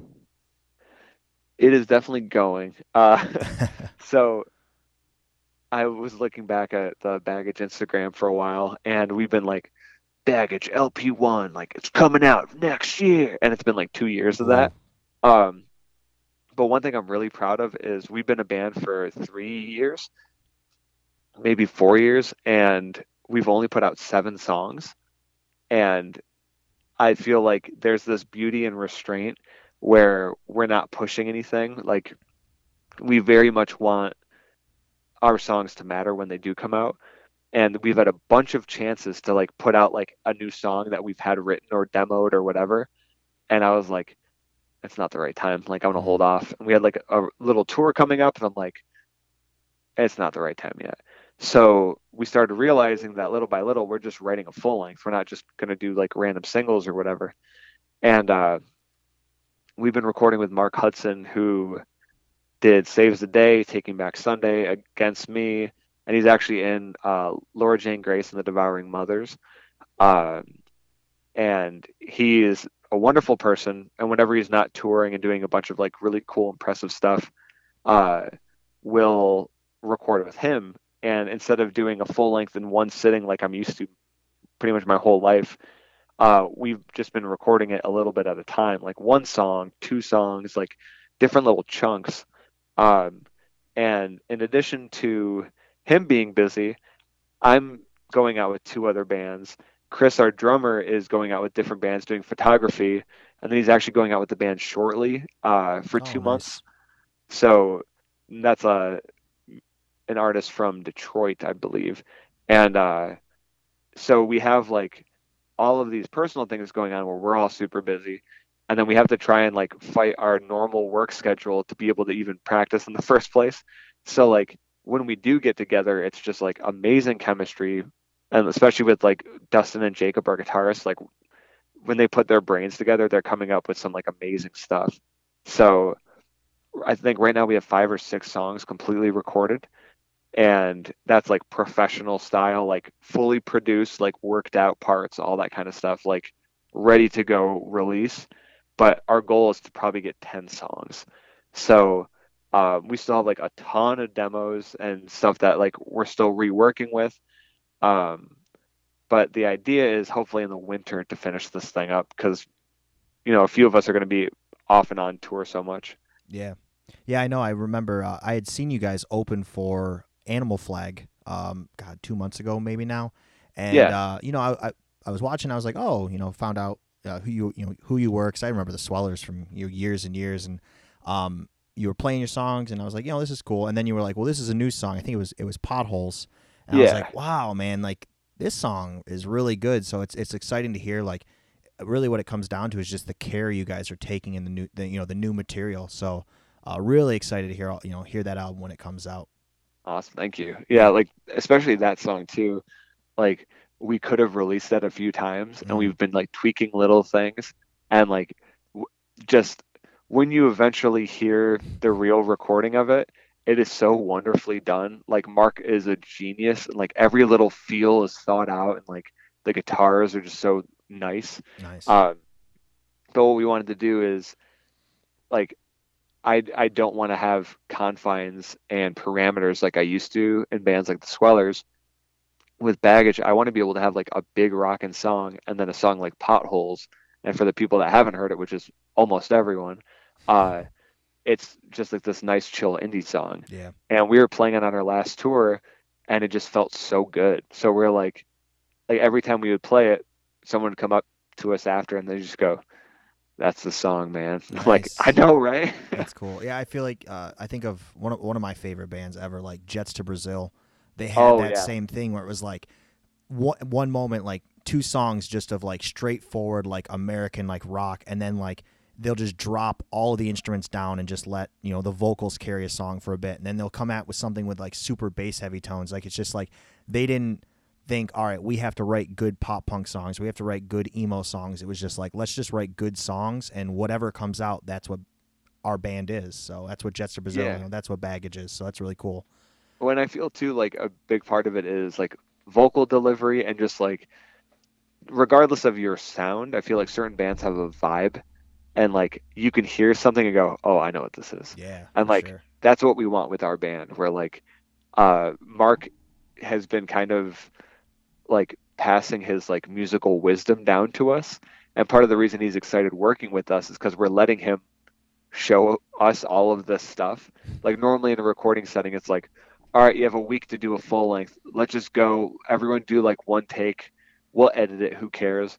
With Mark, it's like, no, we're going to be here all day until the vocals are perfect, and I'm not using auto-tune. Nice. And at That's first I used to be fantastic. so angry about it, and like I'll still get like down on myself sometimes because it's not like perfectly in pitch, but like Mark cares. Like he's making us all better musicians, better songwriters, and we're learning these little tricks that most people don't pick up on. Like, why is that song on the radio? Why does that do so well, but this song doesn't? Or why do you feel this way when you hear this part versus this other thing that's just loud? You know, like there's like a reason for every single thing, and that's what we're trying to put into Baggage finally. Mm. You had mentioned earlier that you wrote, you know, a good number of the songs that the Swellers performed over the years. So when you started Baggage, did you have a backlog of songs, or was it kind of, all right, I'm done with that chapter, I'm going to try something new? Like how much of what material you've had floating around for a long time ended up in Baggage? The only stuff like material wise, I believe, were just like a few parts of songs. That was the cool thing. Like when we started working on stuff, I was like, now that I have enough know-how on like how to play a stringed instrument, because before, like I was writing our stuff on an acoustic guitar that some guy gave me on tour. Like that's how half the Sweller songs were written. And I still don't know real chords. Like I could do like 2-finger power chord things, but like that's why I'm playing bass in this band, because like I always have melodies in my head, and I just let the guitars, you know, be smart about it. That's the best way to put it. So with me, a big part of it was like, okay, I am going to start writing songs that don't have literally the baggage of the other band, like sonically. Like I want these to feel fresh. So even that one part that was in Safety Net that was written while I was in the Swellers, I had a feeling it just wouldn't be a Swellers thing, you know, and I didn't know why or what it would end up being. But, you know, I guess I made the right judgment, which is cool. Yeah, definitely. So you answered my next question, which was, you know, your reasoning for playing bass instead of guitar when fronting the band. But any personal favorite bass playing frontmen? I've been listening to a lot of Thin Lizzy. Oh, God, love some Thin Lizzy. And I think that's like some of the coolest stuff. And then the most accidental favorite musician I have, David Bazan. Like him and Pedro the Lion are just like, so I wrote the first Baggage EP and we got like the first like mix back, and I sent it to my buddy. He's like, oh dude, this is awesome. It's like super like David Bazan, like Pedro the Lion kind of stuff. I was like, what the hell are you talking about? And I was like, wasn't Pedro the Lion the like Christian band or something? And then I like listened to it and I'm like, oh my God, this is the best thing in the world. Yeah, I've heard that like, name for years. I don't believe I've ever listened to Pedro the Lion. There's an album called Control that will immediately convert you. All right. It is like the perfect, it's like the super dumbed down version of explaining it is like Death Cab and Weezer mixed, but like sadder and more emotional. But like the lyrics are just so good and well thought out. The music's so cool. And like, it just hits this, like, it has this vibe that I was doing and I didn't know existed. So I was like, this is my new favorite band. Oh my God. So then now when you start hearing like later Baggage stuff, you're going to be like, okay, they listen to this now. Like it's not just coincidental anymore. But yeah, I also didn't know that David Bazan played bass in Pedro the Lion, which when I figured that out, I was like, oh my God, like this is so cool. He's so awesome. It all makes sense now. It's all the pieces are falling into place. Yeah, so I think I'm him. That's kind of where we're at. So you'd mentioned earlier you're going to be playing drums with the early November on a tour coming up. Why don't you give us some details about that? Yeah, so this is going to be my second tour with them. I played drums on the Rooms Too Cold anniversary tour. We did like a full US thing. And then how it works is their drummer Jeff is actually currently in the band, but he's just not able to tour full amounts. So they have me come out, and then I do all of it other than 1 week, and then he'll do that week, which is usually like East Coast kind of stuff, like New York, Boston, all that. So it's super cool. Ace is an amazing dude, super passionate about what he's doing, and I wasn't sure when like the next thing was going to happen, but they have a new album coming out, so all the pieces kind of started falling into place, and then the group text is already going, and I'm leaving September 9th for it, so it's going to be super fun. Yeah, for anyone who hasn't heard the early November, how would you describe their sound? I feel like initially it was like the transformation of pop punk kids into emo kids, which is like a really dumbed down version of explaining it. But like later on, it's just like awesome emotional powerhouse rock. Like, and then from what I've heard of the new stuff, it's a lot more like fragile and super sad. But as I've talked about like 90 times, like I naturally gravitate towards sadder things, like a more emotion in music, and that because I feel like a lot of really good melodies are based out of that kind of stuff. Yeah.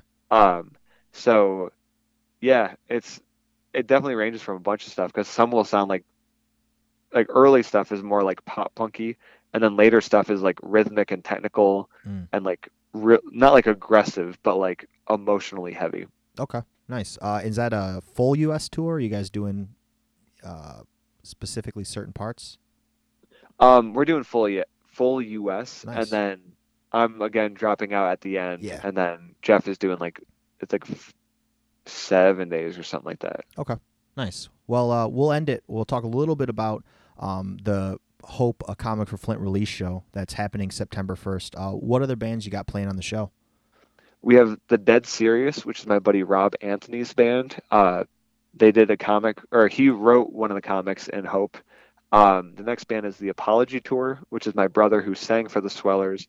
And then the bassist is Michelle Lukazik, who not only illustrated Rob's comic in our story, she also did the layout for the whole thing. Like, she was like the brains behind the design and organization and everything. So she definitely saved our ass. And then Baggage, which is my band, and then a band called Kopniconic from our area. Sam, the bassist, is one of the writers of a story, and it's super good. Like, me and him have been going to get comics every day at our local comic shop every Wednesday for the last 3 years, I think. So like, he's kind of the guy that like got me super into comics again. And then the singer of his band, Jesse, did the cover for it. Oh, nice. So all of the bands have something to do with the comic, which is super cool. That is really cool. I as much as I've ever heard of, release shows or anything to kind of commemorate the release of a book or a comic, I've never heard where every band on that show is actually directly involved in it. So that's a really cool thing about the project. Well, that was like, I'm constantly doing way too many things. So this is the first time I could like consolidate everything so it made sense. And the second it like worked out, I'm like, oh, that feels good. It's like bringing all your grocery bags in at the same time, and it worked out. So any comic, any copies of the comic that don't sell or don't go through pre-order, will you have those on the road when you're out with the early November?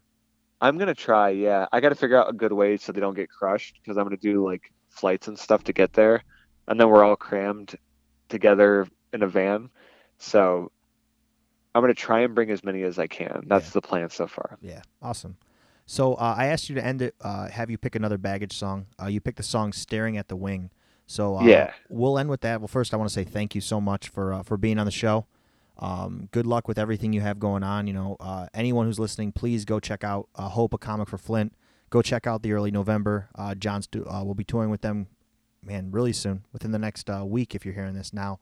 And then check out Baggage. You know, be on the lookout for their album, which will come out sometime soon, hopefully. What do you want to say about Staring at the Wing? That's another one of those songs where over time, actually, I feel like the ending of that song is something that I had for Swellers a long time ago too. But that is kind of the introduction of hope into Baggage, because it starts out like from being in a bad place, like traveling all the time. And then over time, you kind of see like hope in the world and you see potential in everything. So I feel like not only is it a great closer, it's a great closer to the podcast. Awesome. Well, thank you, Jon. Thank you, man.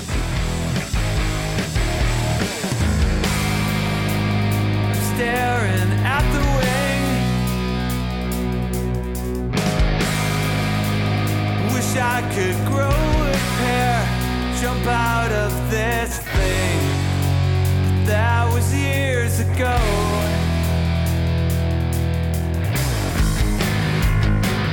You know the funny thing, I'm not afraid of heights, but change still haunts me to the bone. But you'll never know how far I'd go. I used to say to never forget the way we were then. But now things have changed. It's high noon again, and you're stuck in bed.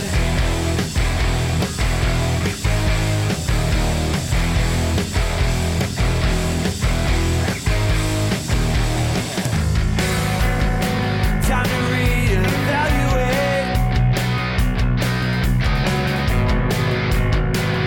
Priorities in check. Please, I'm running late to the homes of the ones I love. I'm freaking out. I used to say to never forget the way we were then. But now things have changed. It's high noon again, and you're stuck in bed.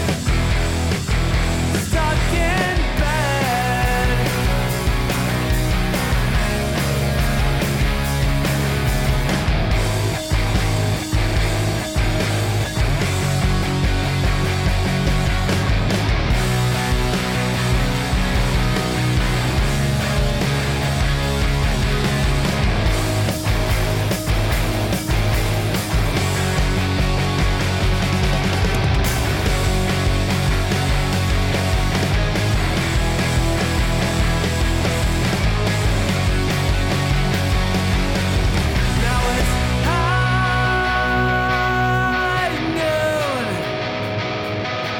leaving the dark room. I hope you stay soon, so I can thank you. Whoa.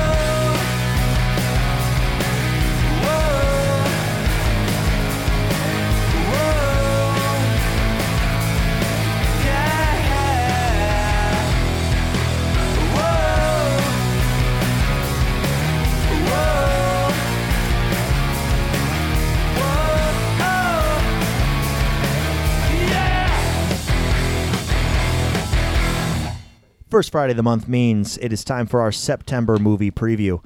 I'm a little happier this time because I actually planned it out so we have one for every Friday of the month, and then one of the Fridays has two, but we'll talk about that in a little bit. First and foremost, September 7th is The Nun. Any of you guys familiar with the Conjuring universe? Yeah. All right, so this is the fifth installment in that universe. And it's actually a spin-off of the second Conjuring movie. I've only seen the first.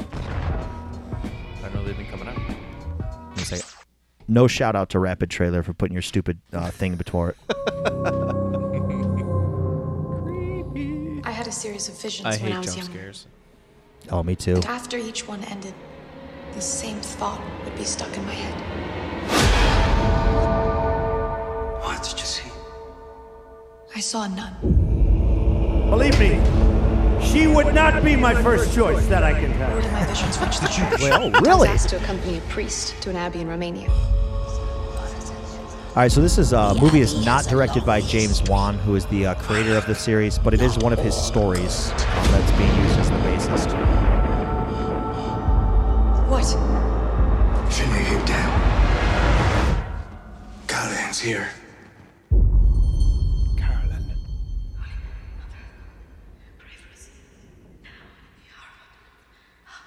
This is like one of them really dark fucking movies at the theater. Yeah. Mama. Oh, yeah. Oh, yeah. I can't watch this. Run, bitch, run! She got a black face. Not the No makeup face. thing. Like, no face. Oh, you're fucked. And then like that feeling. Rip. Oh, she didn't Hello. disappear. Holy Robert, shit. come on, you saw that a mile away. Dude, I don't watch horror movies. Come on, man.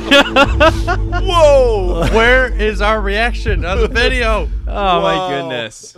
That was pretty good, actually. Oh, I actually do really like the Conjuring movies. Can't remember the guy's name who plays in them, but really, really enjoyed those. So I probably will have to see this in theater, but it'll be me gritting through it, like with my eyes closed 90% of the time, and Heather telling me that we're wasting money watching it. You guys gonna watch this? No. You see this? No. Who the fuck would want that? I'm not going to watch that. Too scary? No, it looks I will dumb. if I don't like need to horror know movies. everything about the others. I'm not a fan of horror movies, so I'm just not going to watch it. I would say you don't need to know anything about the others. So, the really interesting thing, anyone who watches it, in The Conjuring 2, so The Conjuring is about these two paranormal detectives these wife who investigate these things. So this nun, this wife him and his wife, this couple who, thank you, Aaron, I'm Chinese apparently, who investigate these kind of things. Japanese. So this scene, Get it right. This scene was just really random in The Conjuring 2, where like they're walking through their house and this nun is just standing there in their house. So I don't know if you guys know, but this is a shared universe in all these movies where like there's a long running story. So like there's that movie Robert, Annabelle, the Conjuring movies, all these take place in the same universe. It's really cool to see a horror movie shared universe out there. I don't think of anything else like it. Yeah, they haven't been doing horror like this in a while. They had the whole Freddy and Halloween. Yeah, but those were cheese balls. But back then it wasn't cheese. No, that shit was cheese.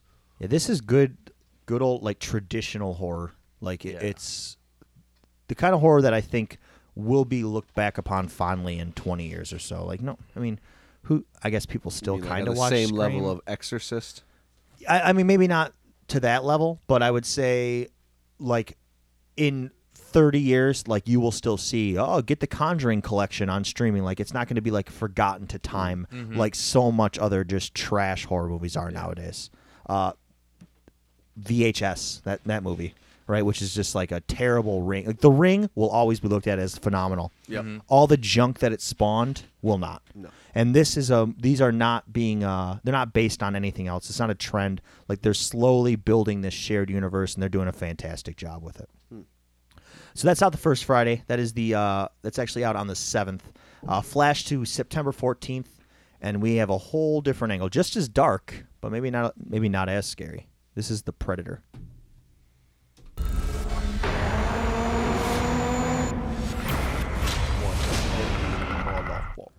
Written and directed by Shane Black, writer of Lethal Weapon 1 and 2, Last Action Hero, and director of Kiss Kiss Bang Bang, Iron Man 3, and The Nice Guys.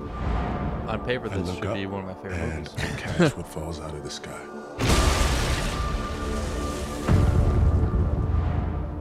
What's on the ship? That guy's in the show just us. Black guy died first. No. Danny Glover wouldn't appreciate that. Tell me about the mission. Did you see anything unusual? It's above our pay grade. Do I get a cookie now? That guy's a good actor. He was in Logan. Look, I get it. Oh, I Something didn't see went that. down in Mexico. See Logan. Nobody wants any witnesses. We need to know if you and your man pose a threat. You should see Logan. I've heard it's different. mostly from Rangers. It's Hey, less Baxley, comic book. if your mom's vagina Ben were a Affleck? video game, No, that that would was, be for everyone. That was Hung. Isn't posing a threat. The Punisher. Punisher. Wow, a lot of faces are surprising me. This movie's got some promise. Yeah. Do we know, is this a continuation of the Adrian Brody Predators a few years ago? They're all in the universe? same universe. Yeah. Okay. As much as they screw up Predators just don't sit and they around mess making movies hats out up, of rib they cages. keep it going. Conquer space. That's right. But There was a that's not Predator what's on movie the like horizon. last year. Just Yeah, Predators. Predators. A bunch of people get thrown I onto think you another know what planet, is on the basically. ship. Yeah, and they all died. Lawrence right? Fishburne's in it. Grace. Oh, The ultimate predators. the hell is that thing? Light him up! We may die. It's an apex predator. We're still here. This makes me feel more like Come and get us, motherfucker. Predator 2. See, if they take this along the lines of what Ridley Scott is doing with Prometheus, and those movies will be a lot better. I enjoyed Prometheus, but they didn't do it all right, and I haven't seen after that. You didn't see the next one after Prometheus? You're missing out. You need to see it. Okay. So I feel like I'm getting a mixed feeling from this because the beginning of it felt, awesome, I guess. I don't know how to explain because I'm not going to say this. The second part, when the second Predator showed up, looked bad, but it's almost like it changed it from like, I thought it was going to be a serious movie. And then when that Predator showed up, I'm like, oh, they're just doing like a monster movie where they're two monsters I got that fighting. vibe. Like it's just Yeah, like, it it's took just- a weird turn for me. I got that vibe. Well, then again, I mean, how often can you continue to do the same story over and over again true. with the Predator? So I guess we also don't know when that scene takes place. That those two Predators showing up could very well be 30 seconds into the movie. We really don't know. I got a sense that, the humans are being hunted by the first Predator we are engaged with, and then the hunter becomes the hunted, and maybe like they kind of join forces, like almost humans like what and they the did in original. that Aliens vs Predator movie, where the human teamed up with the Predator to fight the aliens. Theory. They found that alien armor. Remember? Could that be a human in alien armor? Who's that second one? The way it moved was too alien. It burst through the wall and it was like moving like this. But remember, the guy was holding like a suit of armor. I thought he was gonna put the helmet on. That's what I was thinking too. Could that be? It's a symbiotic armor. Who knows what? Like when you put it on, think of like Venom, right? When you put on the suit, you're not really human anymore. No. So if you put on this alien armor, could that be a human in alien armor fighting back against an alien? Or against a Maybe. predator? But we are only seeing cuts of scenes. Absolutely. Maybe that Predator was running with the humans and running away from the apex, the real Absolutely. Predator. That's a good In call. the Predator universe, pretty much the only thing that they have is their helmet. They don't really have like an armor. That's true. Yeah. But All I right. think I did see more armor. But I mean, they have like There'll be more. their Shoulder battle pads, gear. pauldrons, saying armor, Yeah. but Yeah. not really. Like it's Like not a- like a suit, Yeah. right? It's they are that creature with some armor. So, Aaron, will you see it? Eventually, yes. Yeah. Will I Probably go to not the theater? theater. No. Steve? This is a Netflix or DVD buy. That's about it. Steve? Tim? Skrimps. Skrimps, thank you. I got Movie Pass now, so I'm trying to see more movies. Showing a bougie ass. Yes. Shout out to It's Movie a Pass. yes. Yeah, I would go see this in theater. This is kind of movie you got to see in theater, I think. This is my horror movie. This is the kind of stuff I do for horror. I can't get past. Past The Nun? No face nuns. Yeah, I'm not doing Too it. scary? Yes. Nope. All right, 1 week later, September 21st, we have The House with a Clock in Its Walls. You'll see. Things are quite different here. So when I first saw this, I thought it was a sequel to Goosebumps. Me too. I just remembered that. Which I like Goosebumps. Existed. I need to see that movie. That's good. I heard it was. The ending was a little disappointing, but it's a kids movie. It's a good movie. Mm-hmm. So is Teen Titans Go. Directed by Eli Roth. Nice. Hostile and Glorious Bastards. Yep. Hello. Written by Eric You're Lewis, Kripke, I creator of the presume. show Supernatural. You'll see. Things are quite different here.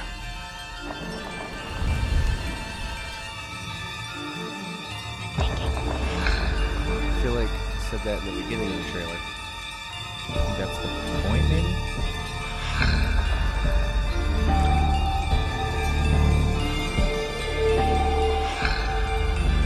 Where's this kid's parents? The house is a very old place. Say what you want about There's a Jack Black. clock in the He's a true walls. actor. He's really transformed himself. He's a theater. We don't know what it does, except Bringing on something horrible.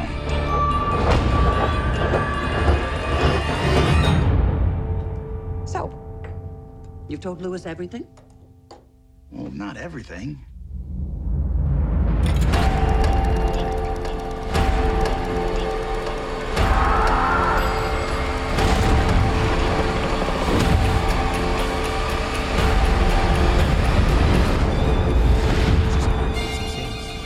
No, what these trailers like to do the Have a first look 4 around. seconds is You're like a little perfectly teaser. safe. Trailer for the trailer. Yeah. That's safe. As long as it's fed.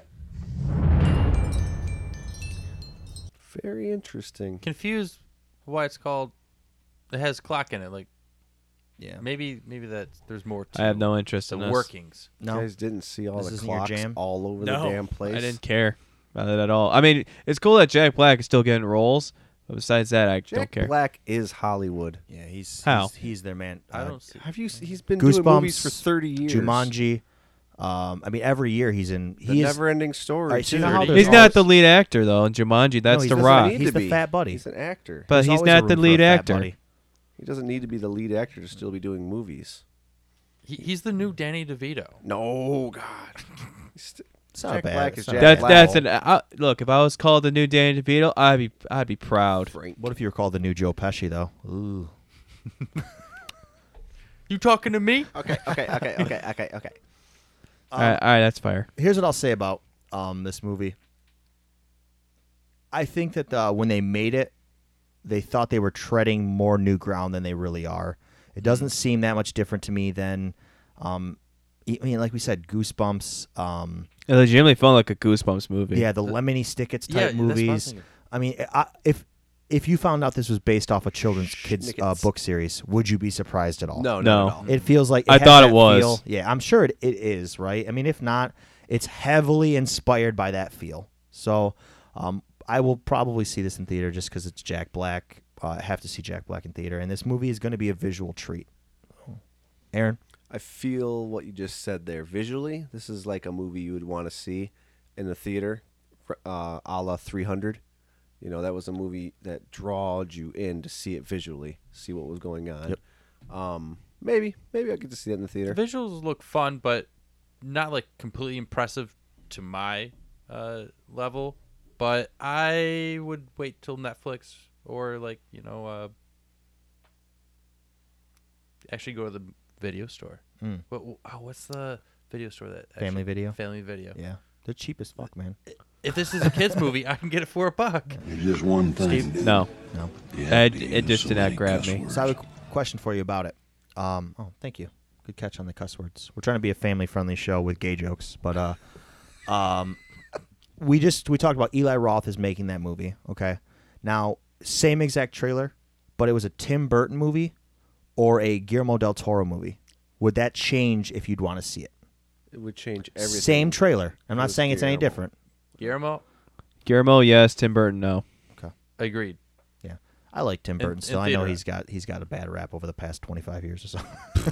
His movies, He's got his movies You the only past know decade have Edward not been good. Scissorhands? That's I why. don't know. I just thought about that. I like Eli Roth. I mean, come on, Inglourious Bastards is unbelievable. Hostile too grimy for me, but I don't know. I just wonder if, again, that's an over-treaded ground. That why are we seeing another mainstream director going after that market? I don't know. I feel like Eli Roth could have done more. Absolutely. Time for Michigan's own Michael Moore's. I've never seen a Michael Moore's. I've never seen a Michael Moore movie. You're not missing much. But we're going to start the trailer for this. This is Fahrenheit 11/9. This also comes out on September 21st. How the did this happen? I saw this preview when I went to see Black Klansman. Very appropriate. I want to see that movie. It was good. I'm sick and tired of people telling me that America's the greatest country because we can whip your ass. I hate some of these people, but I'd never kill them.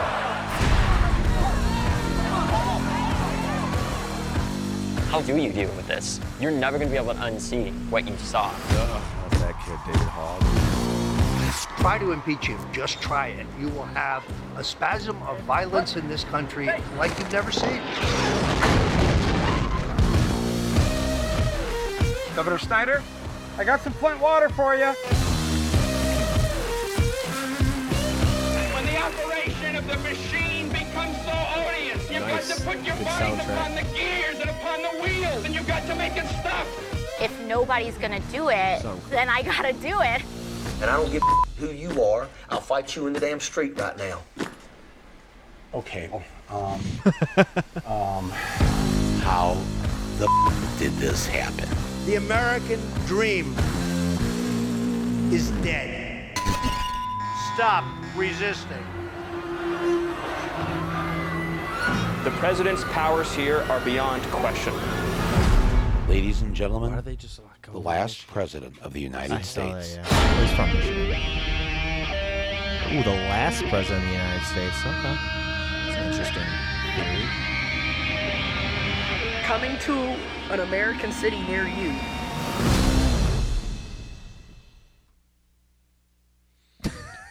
Yeah, that's going to be a great Netflix documentary I watch. Yeah. I'll watch it. I'll never see it in theater. No. Mike, was this even going to go to theater? Oh, yeah, in theaters everywhere. I was like, yeah. All his stuff. All watch this junk in theater. His stuff always goes to theater. Michael Moore's made good documentaries, but I really feel like this one, all the people who support everything you just saw, what that propaganda threw at you, this is going to be like their flag. Yeah, their rallying cry. All these damn kids in junior high and high school right now, and these kids in college, like this is going to be a rally cry for them, just like Bowling for Columbine was, or I'm okay with what he does. I'm okay with what the side he takes and the viewpoint that he projects. I don't agree with 75% of what he talks about, but as a documentary maker, I think he does a great job of bringing his point across and doing it in a way that it really makes you think about how you already think about a situation. That the whole thing, that's going to be everything that's gone on in the last 3 years is what you're seeing on that in that movie. So it's going to be very. This is going to be a hot talking point. A lot of. And the problem with it is it won't get past the circle of people who this caters to. Right. And if it does, it caters to the left. But I think it will. But the issue you'll have is that the two sides who both see it will be the good parts of it I can't agree with, and the bad parts of it I can't agree with. Right? It's not going to be bridging any gaps. Nope. If you're super left, exactly. You're going to watch it. You're going to love everything. If you're super right, you're going to watch it. You're going to hate everything. But like you should be able to watch any type of political drama documentary and like use your own mind to think through and say like these are the things I believe. These are the things that doesn't happen anymore. It's either you're one or the other. Yeah, there's just a lot of people do not just they can't. Sometimes come to I terms. feel I'm like when I say I'm a moderate, people are like, "What does that mean?" I'm like, what do you mean? What does that mean? I'm like, I'm not gonna be one or the other. Yeah. I'm gonna look at the story from 6 different sides of a point, There's always other ways to think about it, and I'm not going to align myself with the right and stay with the right till I die, and agree with everything they agree with. That's the old ways. Yeah. All right. Well, fuck all this political noise. I will say, did you guys notice that Michael Moore in the beginning of it, he sounds just like how they made him sound in South Park when they were spoofing him all those years ago. And then he is barely in that trailer. Like, he's super annoying when you first hear his voice. Like, I don't know what's going on the last couple of years. And then he is not in the trailer except for when that one guy says he's going to kick his ass. The rest of them is just sound bites and, like, interviews. That's how Michael Moore's movies are though. Yeah. So I've he's seen a couple barely of them. featured in them. He's just he does a voiceover. Yeah, a lot like of just to keep his and then like a big just to keep his here and agenda there. going, and then he just like shows out like clip after clip. I will never watch that movie. They're good. So. I mean, like I said, I'll see it. his stuff is good. But I'm good after I watch it. I don't have to agree with everything he's talking about. I want it to be a good, thought-provoking movie. Yeah. That's all I want it to be. But he presents a good side of the story. But since we're at a point where no one can agree with each other, it's just not going to work. To end it this week, this month, I guess, we have The Old Man and the Gun from September 28th. Hey, excuse me. America. Need some help?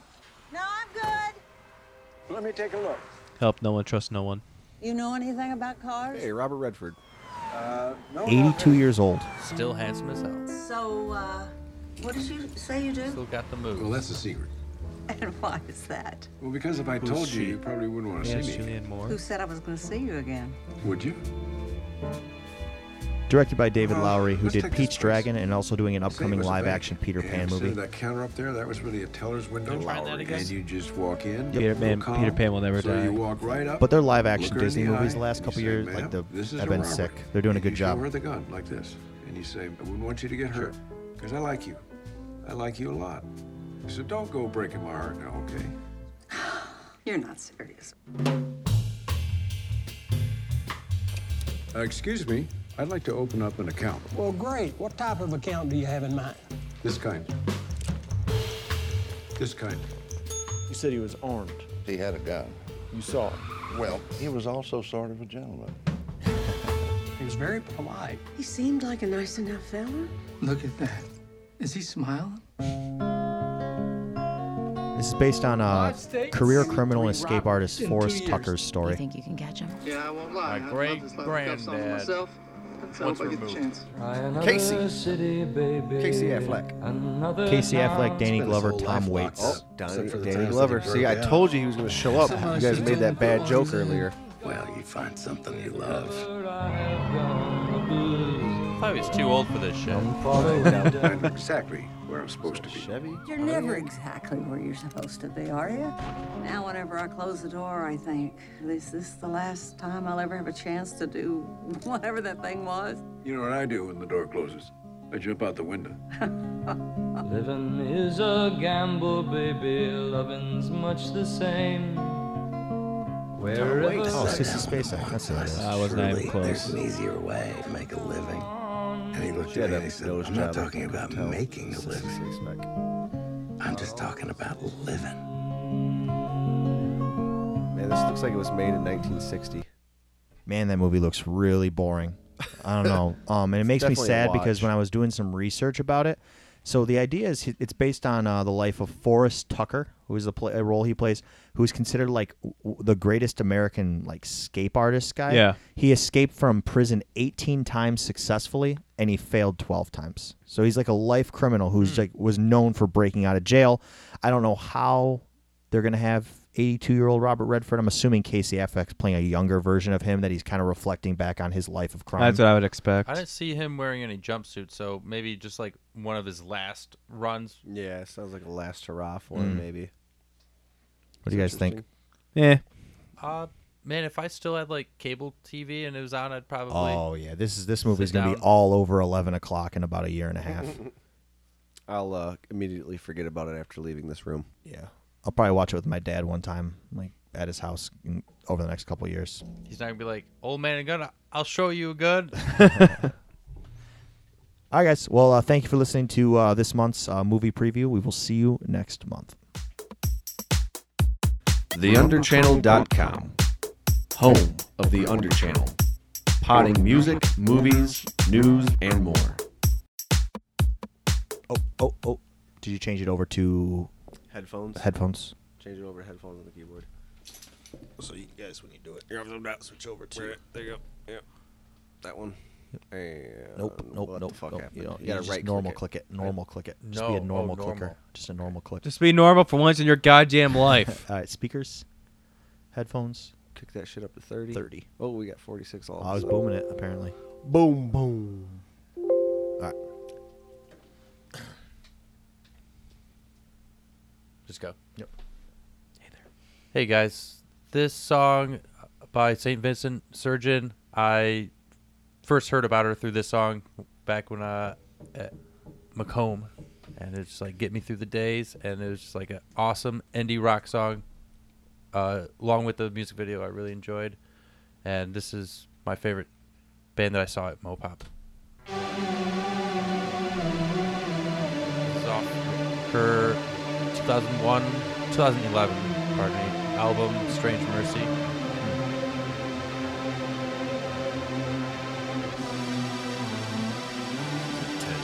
These 4AD sessions are always really cool. Yeah, What's 4AD sessions? quality. Blow my mind. What's a 4AD 4AD session? was an old record label. I want to say they're like, think of like, Rough Trade, like an indie label from like the 80s, that kind of style.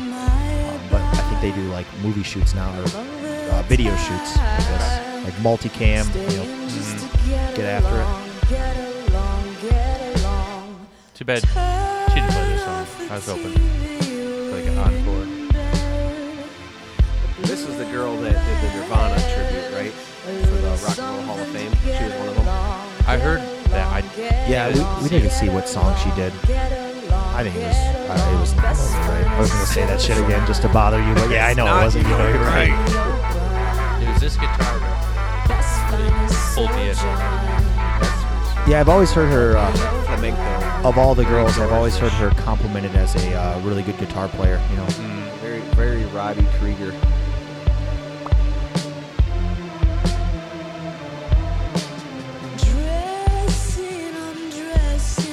So is this the vibe of most of her music?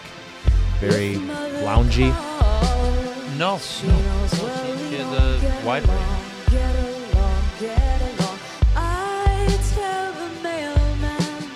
But the music video definitely did a good job at engaging the vibe. They look like they're in an 80s lounge club. Yeah. I can swear I remember reading an article which was talking about her being like the new David Bowie, like in that mold where, she like reinvents her look and her kind of style and kind of direction when she goes to another album. That's funny. That's what I described her as. Really? Yeah, the other episode, yeah. Oh, nice. I didn't know anyone wrote Yeah, I remember reading something about when an album came out like 2 years ago. I remember reading that like, this is her Berlin era, David Bowie. I could totally see that though, just her changing her style. Yeah. It's cool, I like it.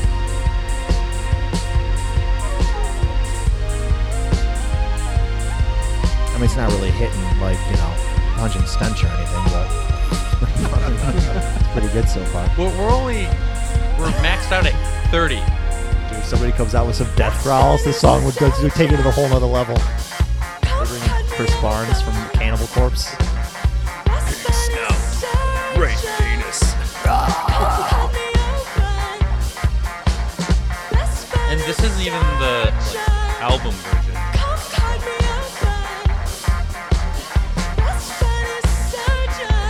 Would you say it's a faithful rendition of the album version? Yeah.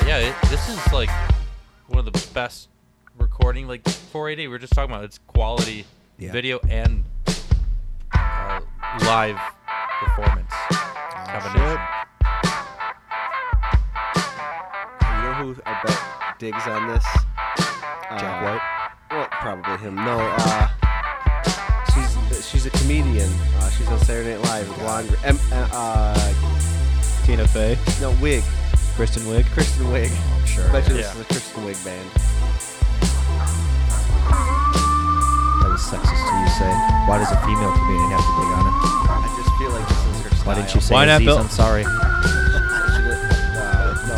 She could like make fun of this band and be her, and what's her? Yeah, the lead. Yeah. Do a spoof of some Slayer indie on rock. Saturday. All right, I like it. Now we're getting real weird on Saturday. They need Night to Live. do more of those, which I don't watch SNL anymore, but like more like Blue Oyster Cult. Yeah, that's one of the most famous skits. So I'm kind of surprised they never what did more with that. There's a funny one with Jack White when he hosted.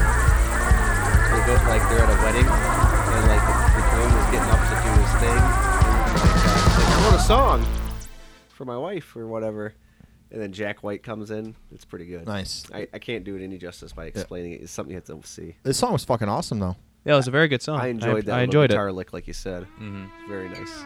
The Underchannel. It's an hour you can't escape.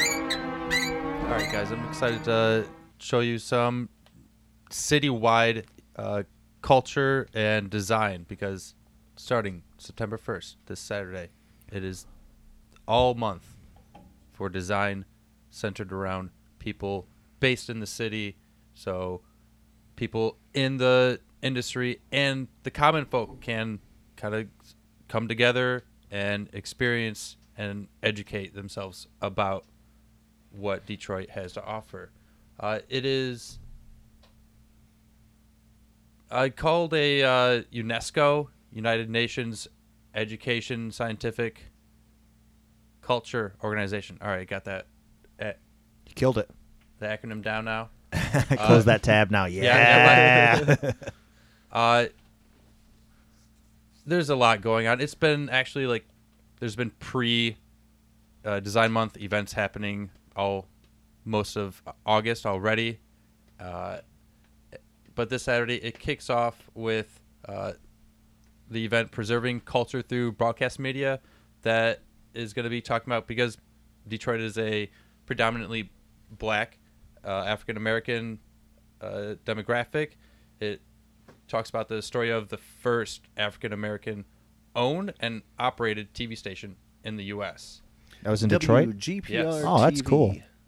Yeah, look at that logo. That's like classic 70s. Yeah, Black Panthers shit. Yeah. Yeah, Butterfly. For sure. Butterfly. That's cool. That probably was a Freedom. badass blacklight poster back in the 70s. Yeah. Good call. Yeah.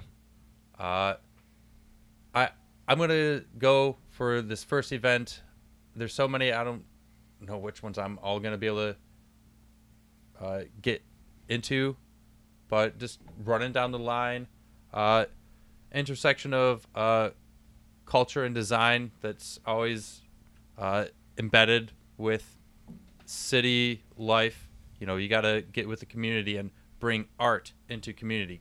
That's one of the top things I really like about it. And is this?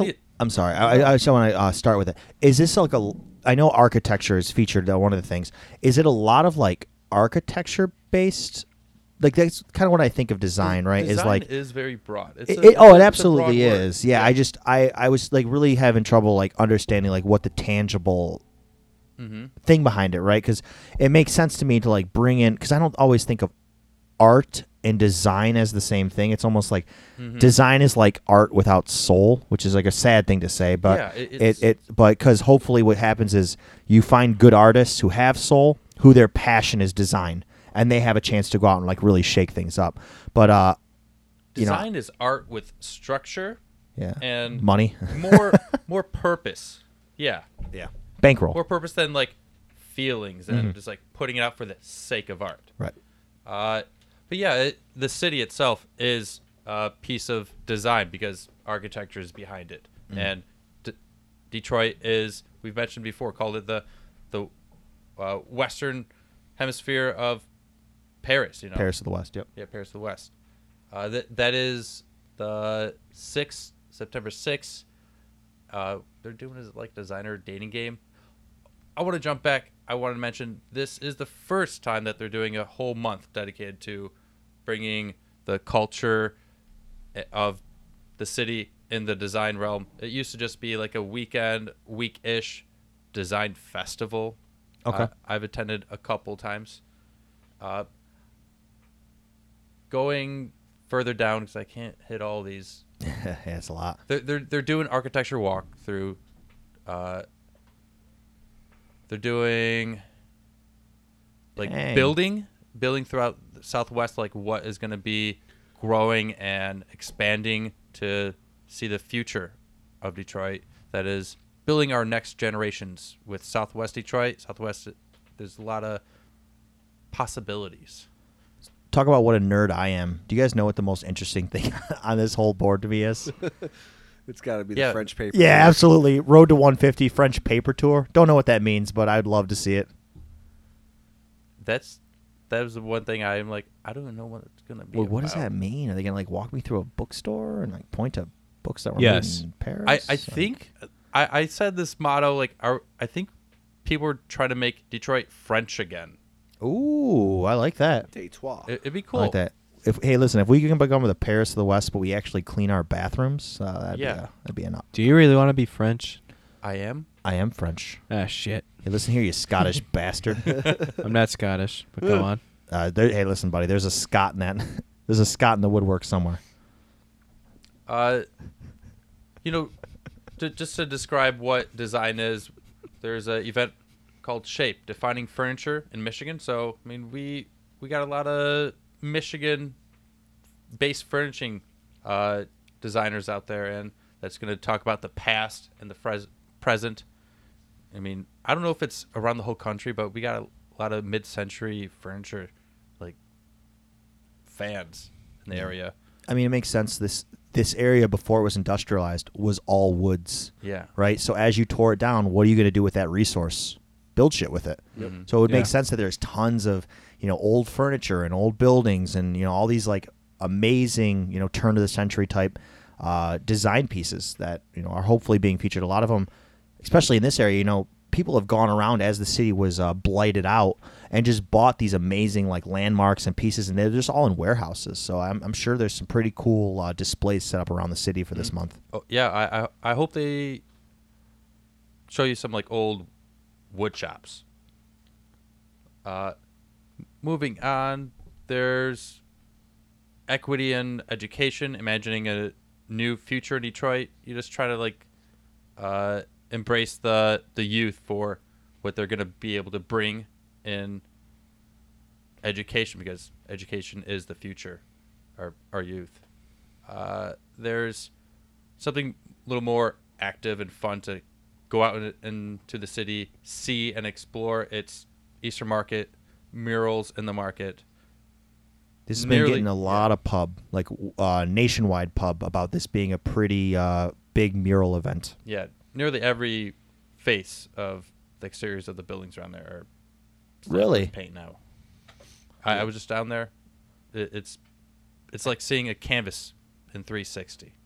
But is it like, I mean, I see the one there here. I don't know who that kid is, but it's not like a lot. Is it like an Eminem mural and a Kid Rock mural, or are they just just people? It's just all kinds of art designs. There's a lot of really neat stuff. Oh, okay. I don't know why I assumed it was like one artist with like a massive installation. No. It's just a whole bunch of artists who have gone after it. Oh, yeah, throughout nice. the years, and I mean more in the last several. Yeah. Yeah, if anyone listening, if they release any kind of like drone flights or anything through that area, post us a link out down in the comments. I'd love to check it out. I mean, hopefully I get down there to actually see it, but just in case, I'd like to see what it looks like. Mm-hmm. Something I'm pretty excited about, because I'm a tech guy. I like tinkering. I like seeing what the future has in store for the robots taking over, and in design, the impact of what tech is going to have on the creative community. I don't know if they'll touch on this, but when I was at the Illustrators Conference, they were talking about VR painting in VR, and I don't remember the project, but that's really cool. It's like being able to paint in midair, but like limitless possibilities, and that sounds really no cool, materials though. needed. Interesting. So like so would it be like stationized? So say this was a studio, right?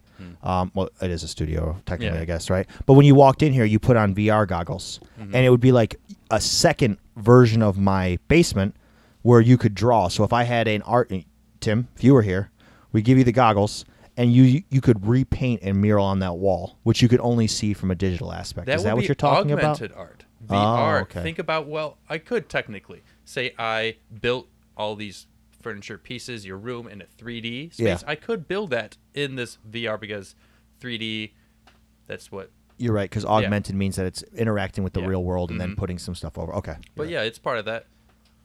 Add another layer I thought was cool. That's going to be integrated with that.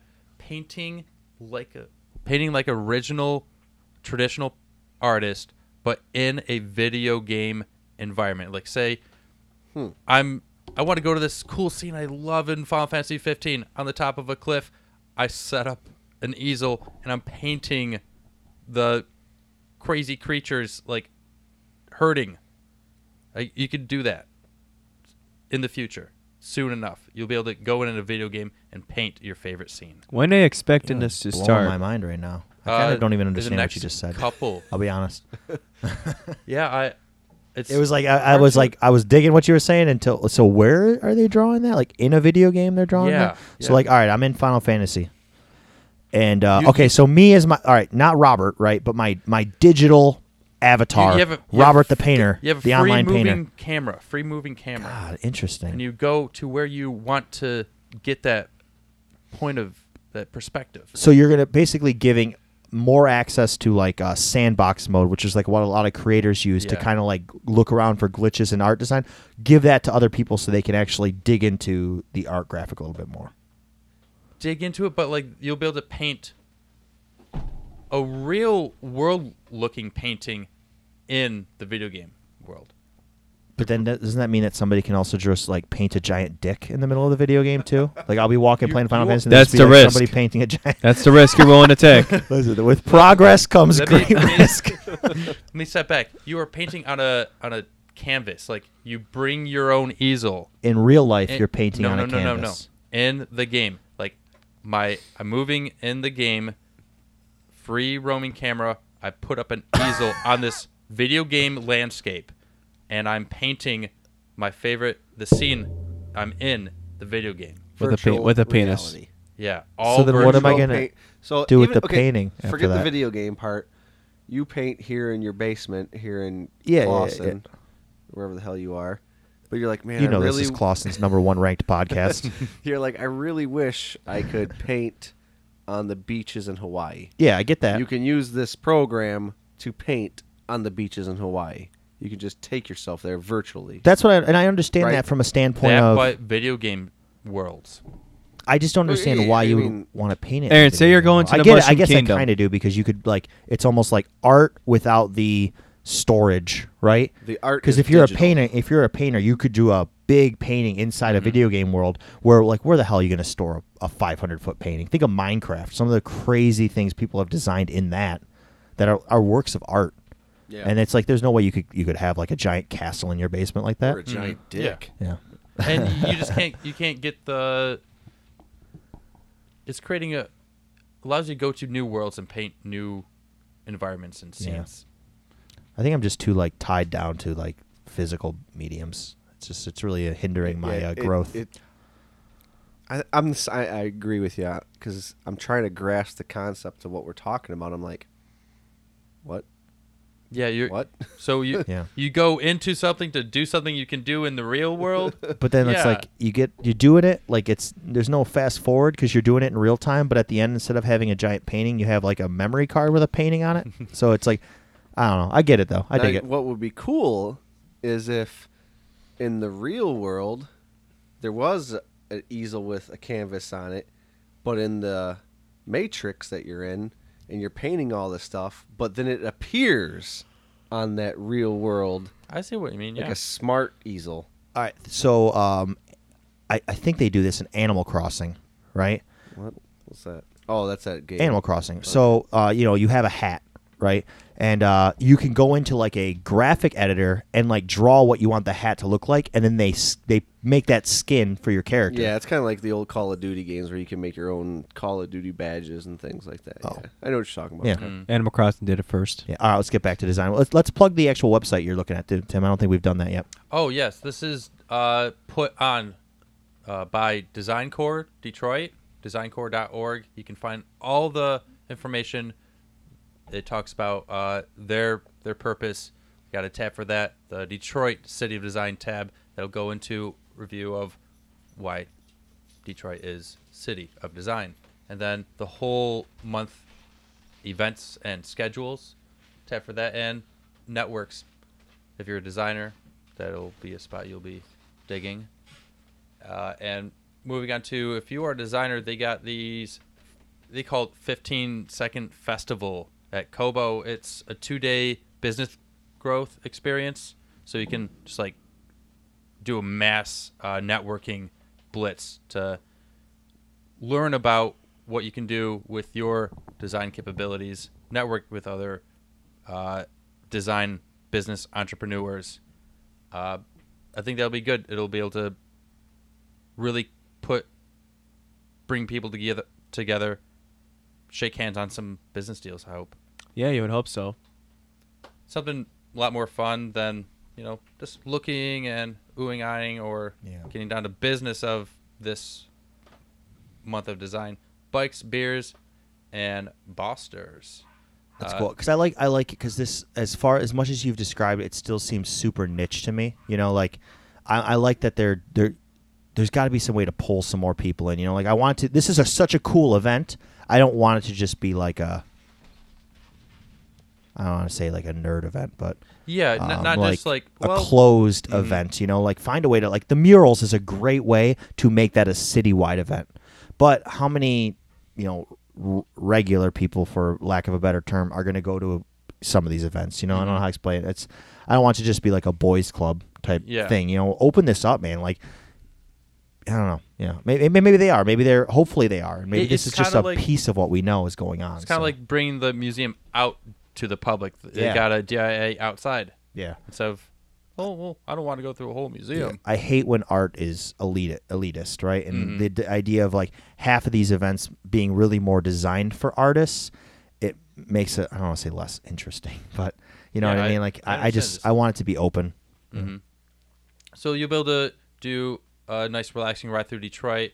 They'll cover architecture, and architecture that is predominantly how ornate Detroit is. I'm going to butcher his name. Corrado Parducci. He'll be someone I'll be able to learn about because I'm going to go through this bike ride. You wind down at the Bobian House. It is one of the oldest Detroit homes. I want to see what the oldest architecture inside of a home and that is awesome. And drink beer. Yeah. What's the name of that? It was a former house that's kind of like a restaurant right now where they do. It's sort of near the Magic Stick, I believe. It's the Hunter House. It's not called the Hunter House. That's a slider place. Yeah, that's Slider Place. But there's a house down there that it's got 3 bars. It's got the Ghost Bar. They do brunch in the garden. There's a main restaurant on the main floor, but that's what it was. It was the Whitney. The Whitney, yeah. It was the Whitney Garden. Yeah, like a lumber baron's house in 1920. Mm-hmm. Such an amazing place to think oh my God, people used to live here. But I know exactly what you're saying. The oldest architecture in the city of Detroit. I'd love to see what that looks like. Very French orientated.